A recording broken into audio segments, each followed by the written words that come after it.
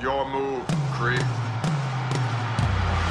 Wish me luck, Bruiser. You go, Glen Coco. Dino DNA. Son, your ego is writing checks your body can't cash. It's the only thing I know how to do. It's a good-looking boy. I'm a member of the Imperial Senate. That's Nightmare. Welcome to Earth. You crossed the line. You know, that's just like your opinion, man.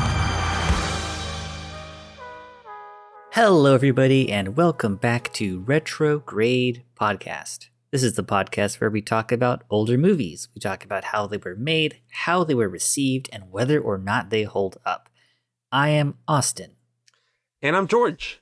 So, Matrix, that one was done. First one of the month, done. And I thought it was a great episode. Our longest episode, I think. Our longest episode to date. Yeah. But it had to be done for the Matrix. And there's, on top of everything we talked about, there's still so much we could have talked about. We talked about a drop in the bucket when it comes to that movie. Mm-hmm. I think you could teach a college course on the Matrix. Absolutely. But the Matrix actually has a new opponent as potentially longest episode for this week, because we love to just drown ourselves in movies, and this is a big one, a huge one. What is this week's movie, Austin? This week's movie is The Lord of the Rings, The Fellowship of the Ring. A classic, a banger. The first movie in the Lord of the Rings trilogy. Well, the live-action trilogy. Yeah. It's not the first Lord of the Rings movie. Well, they had The Hobbit, the animated Hobbit, right? Yeah. But that's... did they ever make animated movies of these films? Of the stories? The Fellowship, Two Towers? I thought that Ralph Bakshi had an animated movie. Okay, I do know about The Hobbit. I think I've seen part of it. I'm not too familiar. So, just the disclosure, I'm not too familiar with Lord of the Rings as from the books. Yes, I tried to read The Hobbit, and my 14-year-old brain was like, this is boring. I don't like this.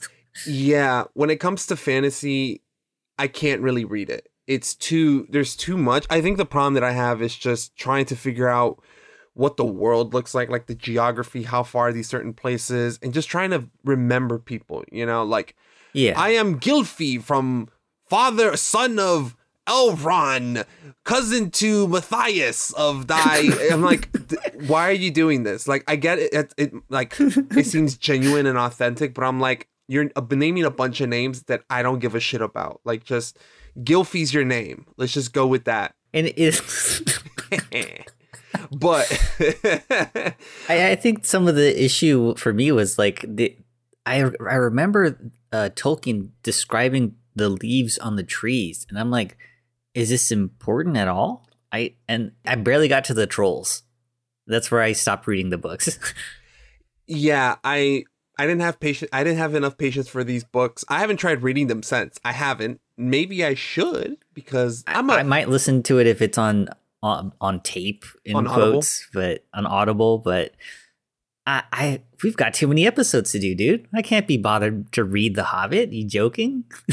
Yeah, you know what? You are right. There are way too many movies to watch that it's just like, you know what? I'm sorry, man. I get the gist. Yeah, I'm not gonna say those books are bad. I would never say that. No. It's not my thing. I don't. Same. And hey, at least these movies are really, really good. Yeah.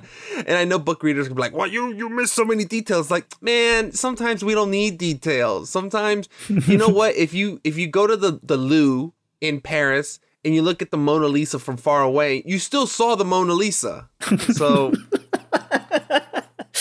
that's not the same. I remember watching this movie in theaters. I loved this movie as a kid. I saw it in theaters, I think opening weekend, loved it, blew my mind. And the ending to this movie pissed me the fuck off. I remember being confused and angry. I unfortunately did not see this movie in theaters. But we saw it like really, really early on, after its DVD release, and like you could rent movies from Hollywood Video or Blockbuster, and we saw it as a family. Had popcorn and everything. Still good experience. And I remember the music coming in, the ooh, and like the prologue scene about the 7 rings were given to man and 4 to the elves and all that. This is why you have exposition, people, because even as how old was I? As like an 8, 9-year-old, I guess. And I understood exactly what was happening. I read no books, but because of that prologue, I was like, boom, got it. Ring bad guy bad. Whoever has the ring is fucked. I got it.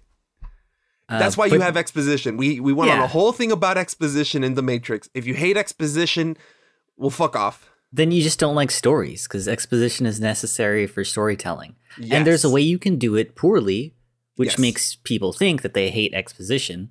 But there's a way you can do it that's really good, which is what The Matrix does, and what this movie does as well. Absolutely. Because I remember that exposition. But there was something about that prologue that confused me as a kid, and I remember having to like rewind the DVD over and over again because I feel like there's something I missed. What does this ring do? I don't get it. And then I don't even know if I figured that out. I just know it has power. So I guess you can interpret it as a metaphor for power. I think it's a mystery. Like what is the power of the ring? Because you know that Sauron, this big bad motherfucker, has it, and it's a hugely important thing. But what does it do? Especially if you haven't read the books, you don't know. It's a big mystery. So when the ring goes in the air and it kind of slips perfectly into Frodo's hand, and he disappears, it's kind of like a shock. You're like, oh shit. Okay, so this ring isn't that bad. You know, that's how I remember it as a kid. I was like, oh, this ring's badass. It makes you invisible. Fuck out of here. Shit. Like, I'd use this ring all the time. But at the same time, like, how is that going to help you rule the world? I don't understand. Make you invisible? Yeah.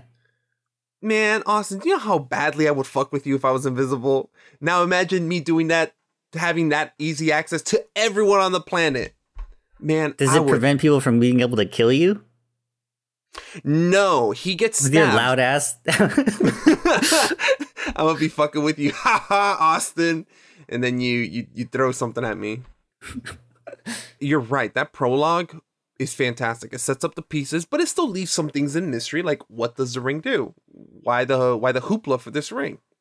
Yeah, I remember this vividly in theaters. I know where we saw it at too is in Bianchi, and I guess because I was just so small, the movie theater screen just felt so huge. So when I was watching it, it really felt like this all-consuming image, you know, like I was really in this world. And then when the ending comes around, I was pissed because walking into Lord of the Rings, I didn't know what this was.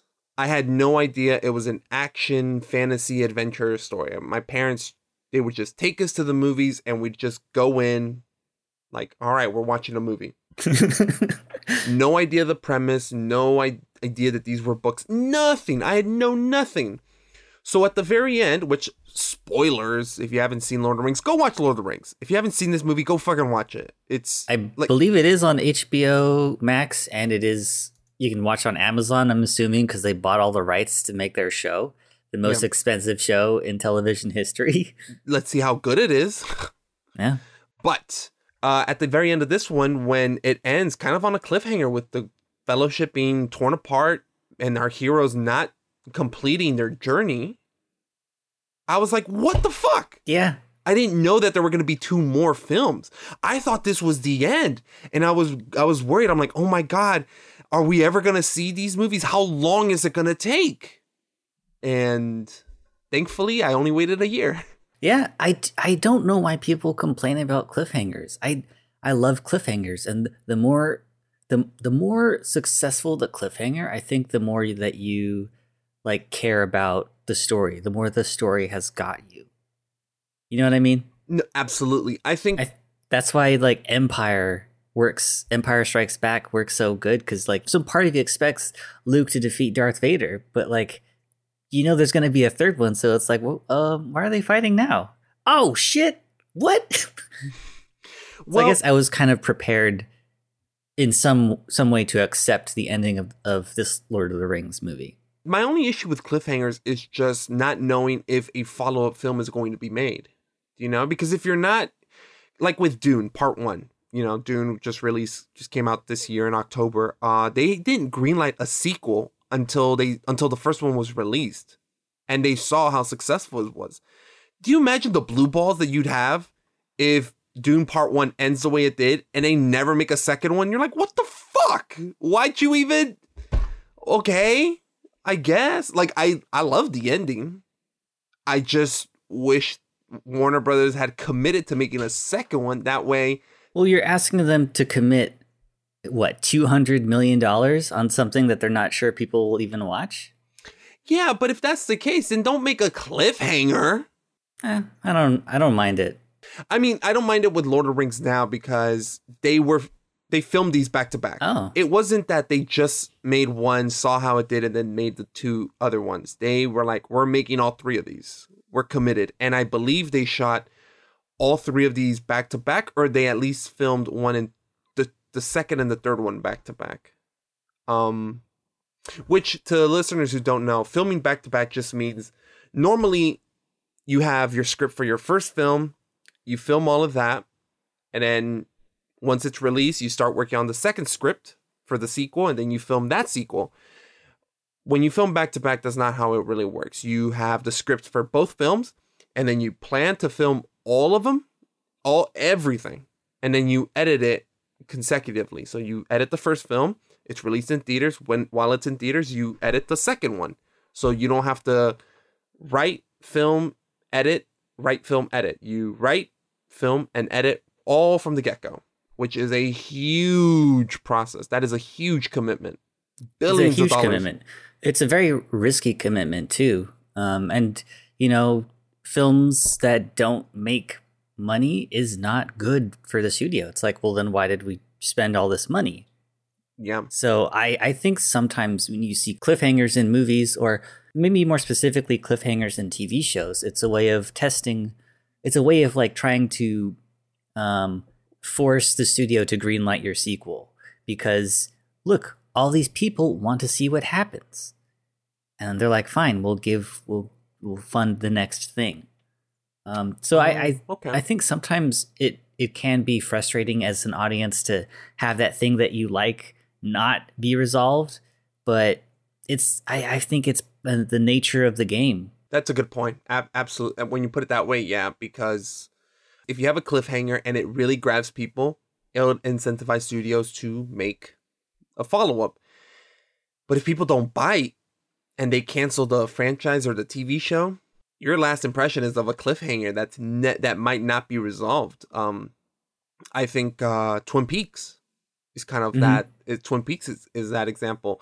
Thankfully, David Lynch had the chance to return recently, but how long did it take? It's funny. There's a line in the show where Laura Palmer says, "I'll see you again in 25 years," and then 25 years passes, and then Twin Peaks season 3 comes out. Ooh. But anyway, Lord of the Rings. Yeah, no. So as a kid, I was blue-balled as hell. I was like, what the hell? Because I didn't know there was a second one. I didn't know that there was a continuation. I expected him to deal with the ring in that film. And that ending fucked me up for weeks. It's all I was thinking about. And when I heard that they were making a sequel, I was happy. I was excited. Huge impression on me as a kid. And even as a grown-up, I saw these movies. I saw 3 of them 4 years ago, I think. 5 years. Wow. The extended editions, all in like one sitting. Jesus. They're incredible. Just the story, the filmmaking. This is fantasy stories at like the highest tier. I feel like a lot of people's first exposure to fantastical characters like dwarves and elves and orcs, wizards, I think it all kind of comes from Lord of the Rings. I don't think that Tolkien is the first person to write about elves and all this stuff, but I think it's a point of reference that a lot of fantasy things come from. I can't imagine what's the George R.R. Martin coming up with Game of Thrones without reading Lord of the Rings, you know?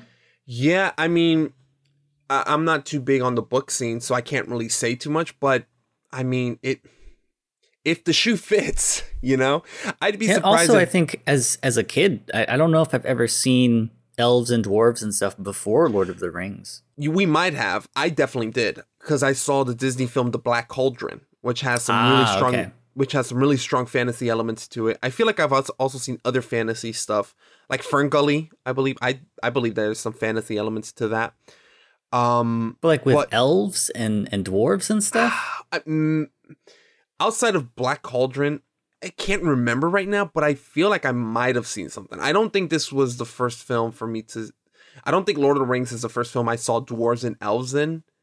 Maybe some Disney animated film or something, but I think this film for me was the definitive version of it. So when I thought of elves and dwarves and stuff, How can you not think of Legolas or Orlando Bloom sliding down the staircase on that shield? Exactly.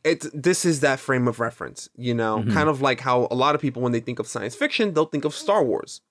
Yeah. I know hardcore sci-fi people and hardcore fantasy people will be like, well, actually, I don't care. Yeah, I don't give a shit. Like, I didn't tell my dad to read to me fucking Dune as a child. We watched Star Wars together, and that's that, okay? How did you feel about the movie as a kid? Oh, as a kid, I really liked the first movie. I think the second one might be my favorite, but the first one is where it all started. I thought the orcs were scary. Yeah. There's a sense of like all these like friends, they've bonded on this journey, and then they all go their separate ways. Yeah. As a kid, it's like you think you're going to be with your friends forever, but that's not the case. That's actually rarely the case, I think. So I think it has like a really cool teaching moment.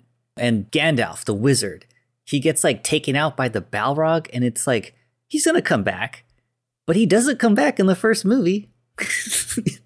I was like expecting him to come back, and then he doesn't. I'm like, yo, is he actually dead? What? Dude, no, I absolutely agree with that point 100%. This movie was like a reality check almost, because I was depressed at the fact that they all get separated. Yeah. I was like, I liked them all together. I thought they were all great. Now, what is Frodo and Sam going to do? They're not as great as Legolas and Aragorn. Like, and then Gandalf gets killed. He gets whacked.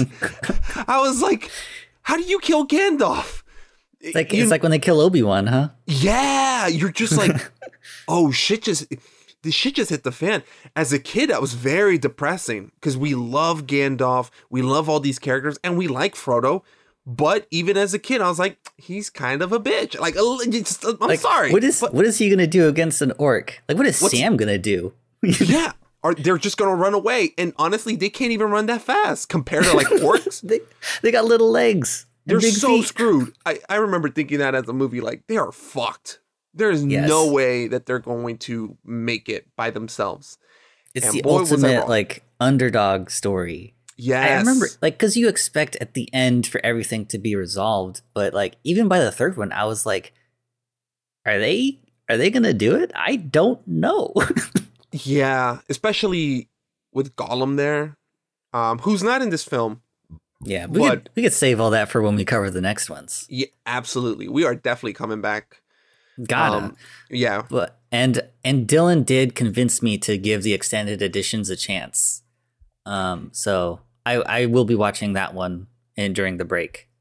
Yeah, it's definitely, I recommend the extended edition. Normally, I like watching the one canonically.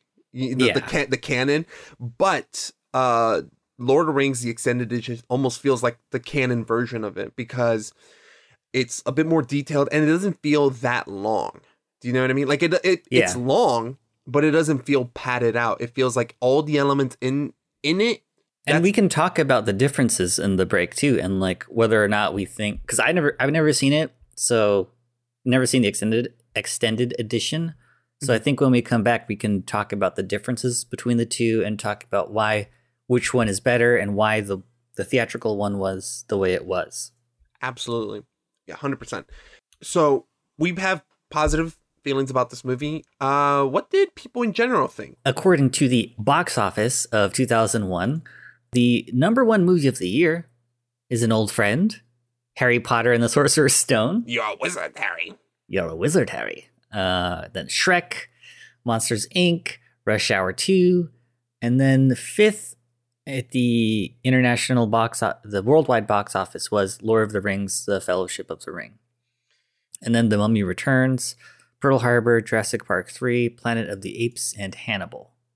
So I love a lot of those movies, but there ain't no way this movie should be number 5. I mean, domestically, it did worse. It was number 9, I think. Number 10. Sorry. Number 10? Mm-hmm. What was the number 1 film? Harry Potter? Yep. Yeah. Well, look, I love Harry Potter. I have some beef with it, but I still think it deserved the praise that it got. It's a very well-made movie. So it being number 1, hey, like, totally cool with that. No worries. But Rush Hour 2 over Lord of the Rings, I love Rush Hour. I love those movies. Like, the third one's not that great. I'm still with it. But there ain't no way that they deserve to beat the Lord of the Rings. Even like Shrek. I'm sorry. I know people like Shrek. There is something to think about when it comes to these releases is that Lord of the Rings came out in December of 2001. So if you do the math and give Lord of the Rings a fair chance in its initial release, it was actually number 2. Just behind Harry Potter and the Sorcerer's Stone. So maybe that the order I described before is inaccurate. It made a lot of its money in, the week or two it was in 2001, but the next year, with everything together, domestically, it made $313 million at the box office. Domestically, yeah. And then the next one after that was Shrek with 267. Yeah, okay, that makes way more sense. That totally, okay. Came out in December, you're right. And as a whole, this movie made $897 million. That's incredible. Just shy of $1 billion. Yeah.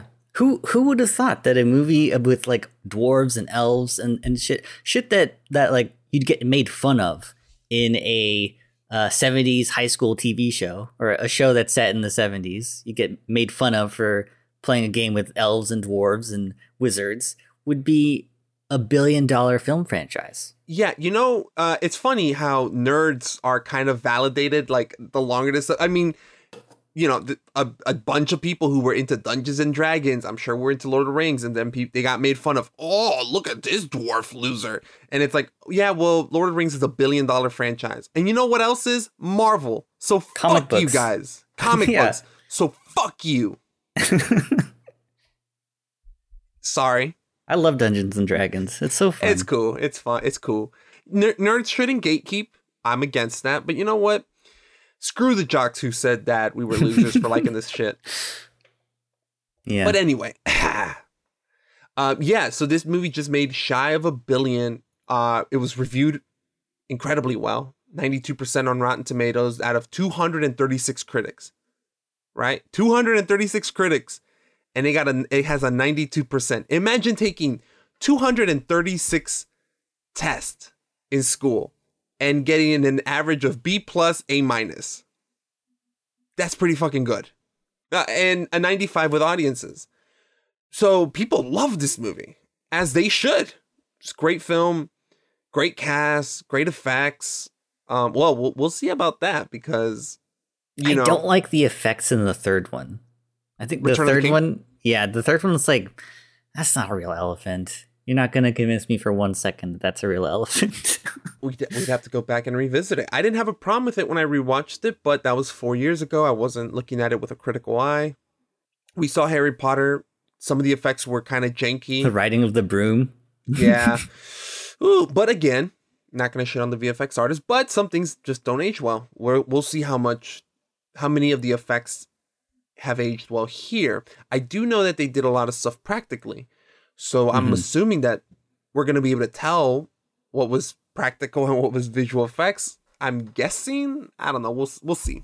Yeah, a lot of really interesting perspective stuff because the hobbits are supposed to be like really short, and they didn't cast little people to be the hobbits. They casted Elijah Wood and Sean Astin or Austin. Austin, I believe. They're not little people. Yeah. And he casted alongside Ian McKellen. Who isn't as tall as Gandalf should be. Right. But they find a way to film it so that it looks like they're shorter than they actually are, and Gandalf is much bigger than he actually is. Which is incredible when you have to break down every single shot. It's like, all right, how are we going to sell the sizes of each of these characters? That's incredible. That takes so much thought. I appreciate it. That alone is worth watching enough. Mm-hmm. So I'm excited to rewatch. I'm this. excited as well. Yeah. And we have a special guest again for this episode, and you say that she's like really into this franchise. Oh yes. I remember because she also our guest is Becky, so an old coworker, and she does like casting for like esports stuff now, and UCI alum as well. Yes, that's true. And she also, I don't think she does much anymore, but she used to stream, and I remember she had like a highlight clipped like 15 minutes just talking about Lord of the Rings. Like I think she was playing Mario Kart or something, and she was just talking about Lord of the Rings for like 15 minutes straight. So I'm like, oh, she seems like an expert on Lord of the Rings. I should keep that in mind. And she's agreed to come on and talk about the Fellowship of the Ring with us. So you're in for a great episode. Tons of knowledge about this movie. It's going to be great. This is a great movie. So watch it along with us, and we're going to bring in an expert as well. Another banger for Retrograde. What are some things that you want to do to ask Becky about Lord of the Rings? I think what interests me is the perspective stuff, you know, with the heights. Because I remember there was a clip where they showed how they filmed Gandalf and Frodo at the table eating, right? And how they had like the seats were automated as the camera was automated. The actors were moving as the camera was moving. Mm-hmm. And as a kid, I was like, wow, that's incredible. How did they achieve that for the entire film? That's what I'm really curious. Was Ian McKellen on stilts? I don't know. I'm really curious to see we talked about this a little bit earlier. Was this movie greenlit first and then the sequels, or were they all greenlit at once and all filmed back to back? Because I know some of them were filmed back to back. I think it was 2 and 3. I don't know about this first one. Those are the two things that I'm really curious. The making of and the making of this film, both from a studio perspective and from a filmmaking perspective. I'm kind of curious about the stuff in the rules of this Lord of the Rings world. What's the deal with those ring rates? Like, where did they come from? Oh, I know that it's something to do with the rings and stuff. What happened to the rest of the rings? I don't know. There's some stuff in this in the world that I still don't really understand. That I kind of want to understand and see if it changes how I see the movie. Okay, I still enjoy this movie even though I don't have the answers to those questions. I don't think that it affects my love for these movies, but it is something I've always wanted to know. That's a good point. It very rarely will we understand the complete scope of all these movies and stuff, and we go back and try to learn a little bit more. Maybe I never figured out what the rates were. I know that they were. Actually, I can't even remember. I don't know. And what does the frickin' ring do? Like, makes you invisible. So what? Why are we fighting wars over this? Give me an invisible ring. This world is done for. Unless you can hear me. Unless you have really good hearing. Which we can. We will be able to hear you.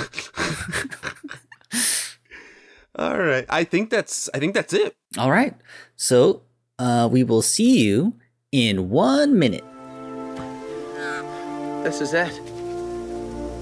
This is what? If I take one more step, it'll be the farthest away from home I've ever been.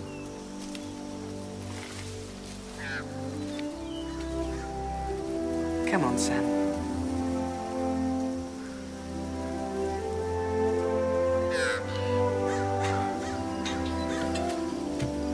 Remember what Bilbo used to say? It's a dangerous business, Frodo, going out your door, you step onto the road, and if you don't keep your feet, There's no knowing where you might be swept off to. Hello, everybody. Welcome back to the show.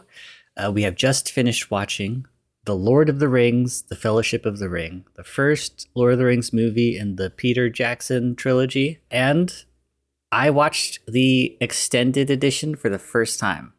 I decided to watch the theatrical cut because I kind of found something out when I was watching the movie. But I'll explain in a second. And this week we have a special guest, Becky Crayo. Welcome to the show. Hello. What version of the film did you watch? This time I watched the extended edition. I've watched the theatrical cut more times than I can count, so I figured it was better to review all of the footage this time just in case. Okay, cool. What's your relationship with The Lord of the Rings before we get into the movie? Lord of the Rings is my favorite movie of all time. I have a tattoo of the Shards of Narsil on my leg. It's the movie that made me want to work in film and television production because I loved the movie so much and I just wanted more of what those movies had given me, that I read like all of the behind the scenes books and I was like, oh, they had all these people here that actually made the film and they like made all these miniatures and forged all these weapons and, you know, made all these prosthetics to put these orcs in and stuff like that. I was like, that stuff. I want to do that with my life. So I say that Lord of the Rings is the reason I work in the film and television industry. Awesome. Did you read the books too? I did. When I was younger, it's been probably 15 years since I read them. So I'm not as knowledgeable in the book lore as I am in the movies themselves. So you watched the movies first and then you read the books later? Yeah. Oh, okay. My dad took me to see the films in theater, the first two, I should say. And then my mom actually took me to the third one because that's when I was just like all in. And I was like, I want to go see this. I want to go see this at midnight. And thankfully I was going to get my braces tightened the next day and was going to be late to school anyway. So my mom's like, yeah, I'll take you. And she just slept through it. So this is like your first midnight film? I think I saw all 7 Harry Potters at midnight, including the first one. One of my childhood best friends, his mom was a huge Harry Potter fan too. And so she found this like random theater in the middle of Pennsylvania and drove us out there so we could go see it at midnight. And I think that might have been the first one. I forget if I think that came out in 2001, if I remember correctly. No, yeah. It came out the same year as this one. It's really weird. You had Harry Potter come out in November of 2001, and then a month later you have Lord of the Rings, Fellowship of the Ring. That's insane. 2 bangers month to month, back to back. Yeah, we really got lucky if you were a fantasy fan growing up then. Oh my God.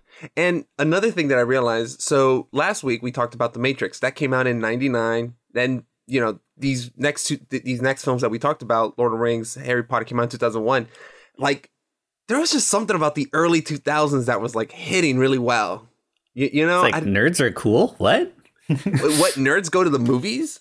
They're willing to pay to watch this stuff? Shit, let's exploit them. Let's get some. You're not wrong. Okay, that's really cool. So you've seen all the films, you've read all the books, and this is your favorite movie. So which is your favorite of the 3? I'm just curious. The Two Towers. Easy. Okay. Two Towers. Same. The movie. Well, Battle of Isengard. Ooh. You can't beat that. Helm's You're Deep. not sorry. Oh my God, the Battle of Helm's Deep. I was so like, I watched the movie today, and that's what I was thinking of. Yeah. I already have like lost my entire credentials. Like we're like 5 minutes in, it's like, nah, she's not a real fan. Someone's like, well, actually. I love the second one too. That's my favorite one. Why do you like the second one the most? I think the way they set the stakes up for that battle at the end, and I liked the side quest. I guess it's actually the main quest of Frodo, Sam, and Gollum. I liked their like relationship as the movie went on. But that battle sequence, and then when everything's going to shit, you have Gandalf the White coming over the mountains. Oh, it's great. I love it. Oh, the song too. The song, Gollum song. Oh yeah, gives me chills.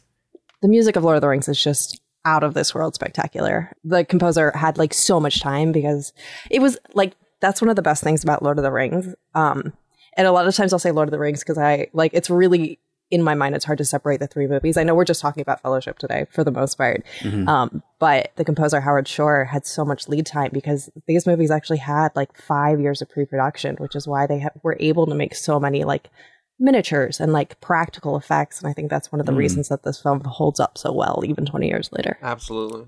All right. So for anybody who hasn't seen Lord of the Rings, you can watch it on HBO Max.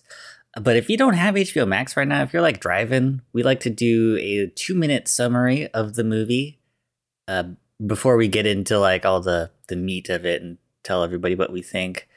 So since you're our guest and Lord of the Rings is your favorite movie, do you think that you can do a 2-minute summary? Absolutely. Okay. So the Fellowship of the Ring starts with some expository backstory. I mean, J.R.R. Tolkien wrote this incredibly detailed world. So there's a lot of story that comes before we get to the Fellowship. So you have Galadriel doing a voiceover that kind of explains the forging of the rings, the 9 rings that went to the men, the 7 rings that went to the dwarves, the 3 rings that went to the elves, and the 1 ring, the Ring of Power, and how there was this battle. Isildur was able to defeat Sauron because Sauron is this big evil in the world of Middle Earth, and Isildur kind of doesn't destroy the ring when he should. And so the ring kind of like bounces around. Gollum gets it for a little bit. It disappears for a while. Bilbo gets his hands on it, who is a hobbit. And then we're introduced to the world of the hobbits and the Shire and kind of their way of life. Bilbo gives the ring to Frodo, and that's when we kind of start on this journey to destroy the ring. Gandalf is a wizard that kind of helps him on this quest. And he also has his other hobbits with him, Samwise Gamgee, Peregrine Took or Pippin, and Meriadoc Brandybuck or Merry. And they set off to go to Rivendell. They meet Strider along the way, who is this ranger. He's kind of this dude that just kind of goes around Middle Earth trying to do the right thing. And then they get to Rivendell. They fight with some ringmates along the way who are kind of the lords of evil for Sauron. We also meet some other elves. We meet Arwen. In Rivendell, that's kind of where we meet some other people. They have this Council of Elrond. They decide, like, this ring is too powerful. No one person should have it. It needs to go to Mordor, get tossed into the fires of Mount Doom and destroyed. Frodo volunteers to take it. It's kind of explained that later in the movie that he's basically fated to take it. Gandalf tells him, like, the ring chose Gollum, the ring chose Bilbo, so the ring chose Frodo. They give the ring a lot of agency. Yeah, it talks to them at some point. Yeah, and that's where they also get their other companions. You get Legolas. You find out that Strider is actually Aragorn, who is the heir of Isildur. He's actually the heir to the throne of Gondor, which is a realm of men in another part of Middle Earth. We have Boromir, who is another man, Gimli, son of Gloin, who is a dwarf, and then you have Gandalf as well. So you have the 9 of them that set out on their fellowship. They kind of go through, this is a much longer than 2-minute summary, I apologize. It's okay. They find out that another wizard, Saruman, has decided he's going to be evil. It almost feels like when I was rewatching it today, it's like, he doesn't really give a reason other than, like, you know, power. And absolute power corrupts absolutely. It's like, this is easier. We're going to lose anyway. The Fellowship sets out. They make their way to, they are working towards getting to Mordor. They end up going over these mountains. There's a bunch of snow, and Saruman, like, almost covers them in an avalanche, so they have to go under the mountain. They end up in the Mines of Moria, which is supposed to be Gimli's cousin Balin lives there. If you've watched The Hobbit, you kind of got some of that backstory. It turns out everyone's dead, spoiler, because of goblins and a Balrog. And then the Balrog kills Gandalf, which is a very sad part of the movie. But they make it out of the mines. They keep going. They end up at Lothlorien, which is another realm of the elves. That's where we meet Galadriel. She's one of the high elves. She's actually one of the elves that has one of the 3 rings of power that the elves received. She kind of gives them a safe harbor for a second. She helps them continue on their journey, gives them a few cool stuff. They continue on. They get to this point down the river. Frodo feels like he needs to go out on his own, continue on. And some Orcai come up after them and kind of fuck up their day. They kill Boromir there, another sad thing. And that's kind of where the Fellowship splits up. And that's kind of where the movie ends. You've got Sam and Frodo going on their way to continue towards Mount Doom. Merry and Pippin were kidnapped by the orcs. And then you have Aragorn, Gimli, and Legolas, who are kind of their own unit for now, who say they're going to continue and try and save Merry and Pippin from the orcs. That's a pretty good summary. Like, there is a lot that happens. There is a lot that happens. There is. That's why I got like a couple minutes in. I was like, oh shit, this is not a 2-minute summary. Yeah. No, but again, this is, you could feel that there's so much to this world. Yeah. And this is just a 3-hour movie, but the book's kind of chunky. That's like 10-hour read, I imagine. 10? Are you joking? 10 hours? I think that's too short, dude. That book's going to take you a couple days to read, probably, unless you've got some serious concentration. I mean, so let's just start off. What are our initial impressions of the film? Well, I am normally opposed to extended editions of movies. And to be honest, I wish I watched the theatrical version instead. Really?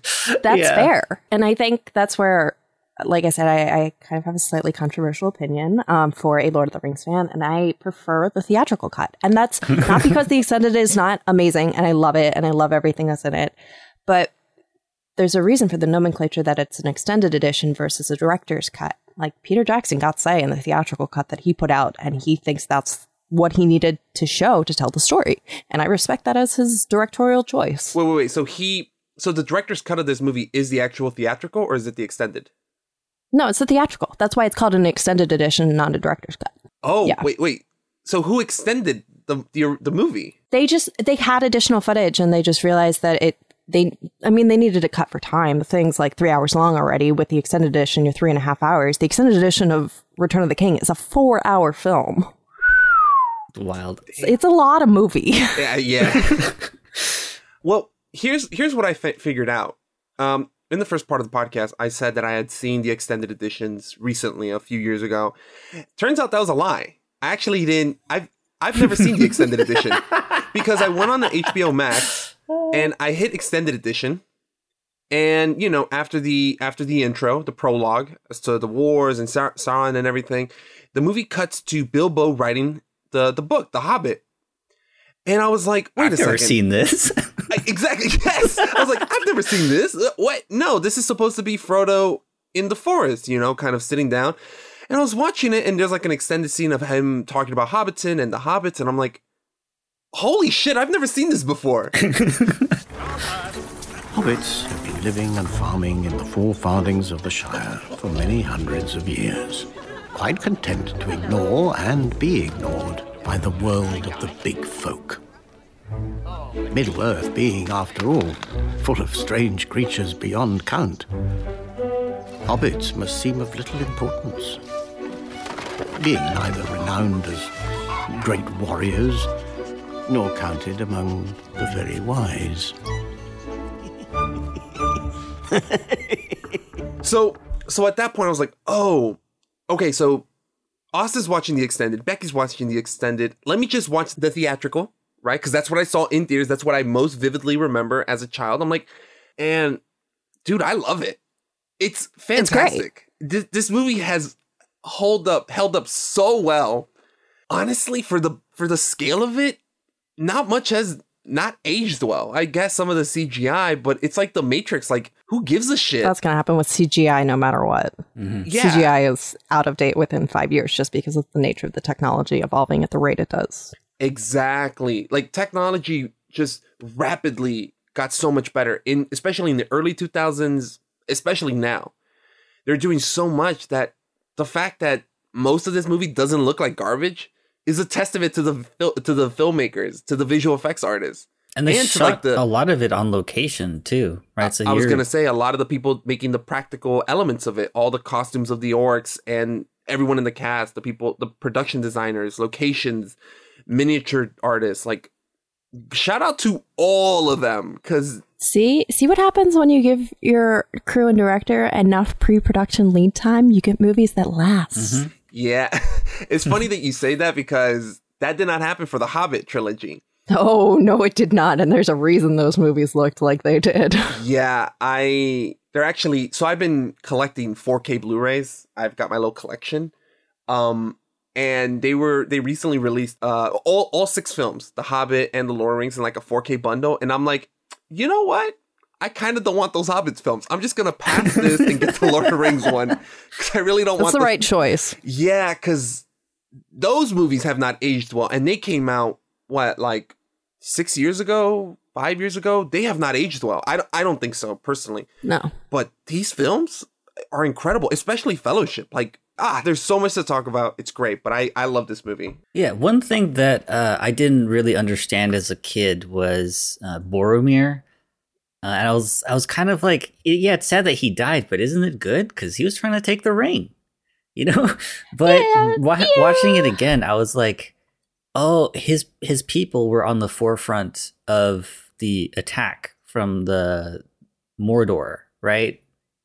And you kind of see what the war has done to his people when you like see his part of town in the sequels. Part of town.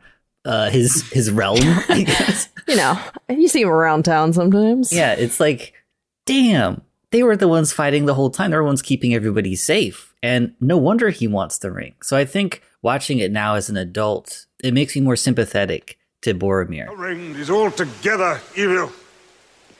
It is a gift to the foes of Mordor. Why not use this ring? Long has my father, the steward of Gondor, kept the forces of Mordor at bay. By the blood of our people are your lands kept safe. Give Gondor the weapon of the enemy. Let us use it against him. I heard her voice inside my head. She spoke of my father and the fall of Gondor. She said to me, even now there is hope left. But I cannot see it. It is long since we had any hope. You know, one of the things that really stood out to me, like watching it now as an adult, because the first time I watched these movies, I was like 11 or 12. So it was like watching it with like the naive childlike wonder. But rewatching it back this time was just seeing how like young Frodo was at the time. In the book/movies, he's I think 33 if I remember correctly, which sounds like an adult, but in Hobbit years, that's still a kid. So like it kind of fits in the narrative of like this young adult that's been chosen, like almost teenager, and like having to carry this heavy burden. And now being a little bit older, because I'm in my 30s now, I'm just like, man, maybe we shouldn't be sending kids to save the world. No. See, all of these stories end with all the children growing up and winning. So if anything, this is like a pro-children going to war story. Like we should be sending more children, like more chosen ones. Oh my God. You know, like the more children we send out, there's bound to be one chosen one, and they're gonna fix it. So I think that's the message of the movie. Send kids to war is what you got from Lord of the Rings. Yeah, totally, dude. My God, we did not watch the same movie. No, we it's that theatrical cut versus extended edition. And Frodo, spoilers, I guess, but he comes back, he survives, so we'll be fine. Look, I'm just saying, a lot of grown people die in these movies. How many kids die? Him coming back and being okay, questionable. That man has a lot of psychological damage by the time he's back. He'll be fine. He'll get over it. He'll be fine. One thing that I didn't understand as a kid was, what does the ring do besides make you invisible? Okay. But I think part of, like, you don't really need to know other than to see how it affects everybody. Like, Gandalf is a wizard. He's like all knowing, seemingly. He's like smoking his weed, shooting his fireworks, and doing spells and shit. But he doesn't touch the ring at all. Like when Bilbo leaves and like leaves the ring behind, Gandalf doesn't even pick it up from the floor. He just leaves it there. And how it turns Bilbo's face all scary. Like the ring is terrifying. Yeah, it's got a lot of power. Like that's the reason for Gollum/Smeagol's extended life. Like the part where Elrond's talking about how he was there when Isildur he got the ring off of Sauron and he took him into Mount Doom and said, you need to throw this into the fire and destroy evil. And Isildur just says, no. It's just like you can already see the kind of impact it can have on someone. Yeah. And after seeing all three movies and knowing all the things that are going to happen, I'm like, Elrond, you should have just killed him. You should have killed him and tossed his body in the fire. Oh my God. A much shorter film. Dude, I would have wasted that dude. Just pushed him off. Like, no chance. Like, nope. I can't have you fighting me back. Like, stab in the back, throw in the volcano. Like, you gotta go, bro. Also, real quick, can we just appreciate the fact that this is our second Hugo Weaving film? Oh, like, yeah, back to he's back. so good, dude. Yeah, it's funny. We have like these like kind of weird patterns. Like we'll talk about a movie that has a shitty person, and then the next week another shitty person. Like it was, it was Mel Gibson, and the one before it was J.K. Rowling. We'll have like little patterns, and I was like, oh, I wonder if there's a pattern here. And it's like it's Hugo Weaving, and he's incredible. He's so good. Yeah. This is a good pattern. Finally, a good pattern. But it's. No, Hugo Weaving is great, and that scene was hilarious because I was like, Mr. Smith would have handled this totally different. Well, that's almost like foreshadowing because at the end, I mean, spoiler alert, in The Return of the King, like Gollum gets his hands on the ring, and you end up throwing Gollum and the ring into the fire, and that's what destroys it. Yeah. So there's cinematic parallels. Oh yeah. In a weird way, it foreshadows the struggle that Frodo's gonna deal with. It's almost like a mirror. Sam's Hugo Weaving, and he's like, toss it, Frodo, toss it. And he doesn't. Instead, he goes a step further and he puts the ring on. If I remember correctly, Frodo puts the ring on and he vanishes, seemingly keeping the ring for himself. It's very similar to the backstory of the first film. So I think it just highlights just the temptation that this ring puts in front of you. Mm-hmm. The ring is like a metaphor for just absolute power, even though not really sure how it works, other than being invisible. But the way that people want to use it, like Boromir wants to use it to save his people because they're on like the front lines of this battle. Gandalf knows that if he has that ring, there's no telling what that ring will make him do because he knows all these things and everything. Well, it seems like the ring has some powers. Like it makes you invisible. It prolongs your life, so you age a lot lower. In the battle, you see like Sauron just like whacking people with this like whoosh power, kind of like Fus Ro Dah from Skyrim. And so I'm attributing that to the ring. I don't know if Sauron has those powers, but it does seem that it has like a set of powers that you can unlock. And it is the one ring to rule them all. And he's given these 9 rings to men who I think eventually become the ring wraiths. Yeah, okay. Yes. I was going to... so they are. Yeah, the ring wraiths are the 9 rings of men who are corrupted by the power of their rings. Okay, so I was being a smartass while watching the film because like I was like, oh, those are the men, right? Like from the beginning of the film, I was like, but there's only 5 of them. So then I was like, well, it can't be it then. And okay, you just confirmed that it was those guys. Gotcha. Mm-hmm. What happens to... This isn't in the movie, but I was wondering what happened to the dwarves and the elves that had their rings. Well, the elves still have their rings. So Galadriel has her. She's the steward of one of them. I believe Elrond is the other one, or one of the others. And again, I'm really like terrible at like living up to my credentials of the Lord of the Rings nerd because I have not read the books in a long time. So a lot of the names escape me. But there's then a third elf. But the elves also have like a different vibe. Yeah. I guess is the best way to put it. Because they're immortal. They have like a little bit better of a willpower, I assume. But even in this movie, Galadriel is tempted. She said she had the Ring of Power. She would become an evil queen and stuff like that. Yeah. And she gets all scary. Oh my God. They're not immune to it either. Yeah. I will just say that effect has not aged well. Yeah. It's still creepy. Oh, definitely. It gets the point across. Yeah. Yes. That's what I think creeps me out the most about this movie is just how easily tempted people are, because you'd think like just get over it, but everyone just get over it, like it's not that big of a deal. But then you see how everyone just reacts to it, and I think what freaked me out was Gandalf and Galadriel both reacting the way they did to it. I think that's what freaked me out the most, because I'm like, oh, Gandalf is like basically our papa in the movie. He's our Obi-Wan. He's our Obi-Wan, he's our daddy, and then Galadriel is like, she looks like a badass. And if both of these people feel like this about the ring, holy shit. Because it really seems like the ring, what it makes, I think one of its strengths is that it makes you feel like a boss bitch. And it inhibits your sense of judgment. It makes you feel like you could do this interpretation. Well, right? But it makes you feel like you're all powerful, all knowing, and all the things that would inhibit you from doing bad things, it gets rid of that. So you feel like a badass and you have no like moral code. Imagine all the things you could do. Like, I honestly be like, man, fuck this baby, fuck this town. I'm gonna kill everyone. And the fact that even Gandalf and Galadriel were even slightly tempted to, were like, oh fuck. There's that line that Gandalf says. It's like, You must take it! You cannot offer me this ring. I'm giving it to you! Don't tempt me, Frodo. I dare not take it. Not even to keep it safe. Understand, Frodo. I will use this ring from a desire to do good. But through me, it would wield a power too great and terrible to imagine. I think that as a kid, I didn't understand that, right? I was like, just give it to Gandalf. He's the great and powerful.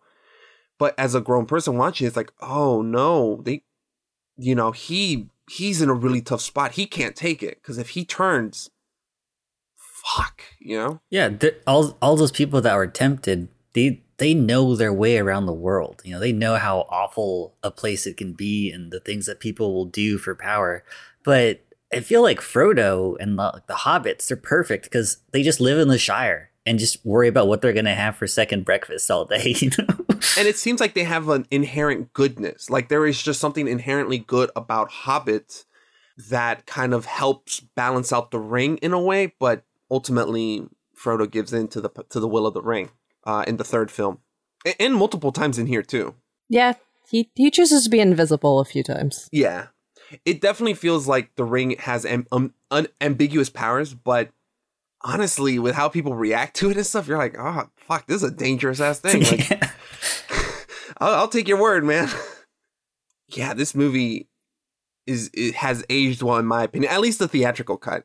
I know you guys had some grievances with the extended one. I'm curious. I wouldn't say I had grievances. I think the extended cut also ages well. It just tells you more backstory. Like you said, there's that scene in The Hobbit where we're getting more of Bilbo's backstory. We kind of learn more about because obviously the Hobbit movies didn't exist then, other than a like really bad 70s animated version. You didn't like that one? It's a movie. Oh damn! that listener is just like, oh well, actually, it's a pretty good movie. You just didn't understand it. See, here's the thing. I saw the animated version after I saw the films, like the Lord of the Rings trilogy. So I'm just your bar is set a little bit higher. So then I saw that and I was like, really? That's what they gave us? But so they're kind of just giving a little bit more backstory of like the Hobbit, I think, and then. There's a few other things. We get some extended stuff in Rivendell. So you get a little bit more of like what's going on with Aragorn and Arwen and kind of their romance. You get a little bit more in Lothlorien, a little bit more time with Galadriel. It's not obviously like if they cut it out for the theatrical, it's not something that was inherently necessary for the story. But if you are someone that's coming from being a fan of the books, I think it's a little bit telling you more of the story that you were expecting out of the mythology. Yeah, because there's that scene where they're given gifts by Galadriel. Does that happen in the theatrical cut? Not as long and explicitly, if I remember correctly. Well, the only gift that Galadriel gives them is the star. She gives it to Frodo, the little vial with that he uses eventually. That's the only gift. Okay. In the extended edition, there's 8 by then. We've only lost Gandalf. They give all 8 of them gifts. Oh, okay. Yeah, no. The only one we see is Frodo's star. It kind of sounds, and again, I think I might piss off some hardcore like Lord of the Rings fans, but like it really just sounds like the theatrical is just a leaner, tighter film.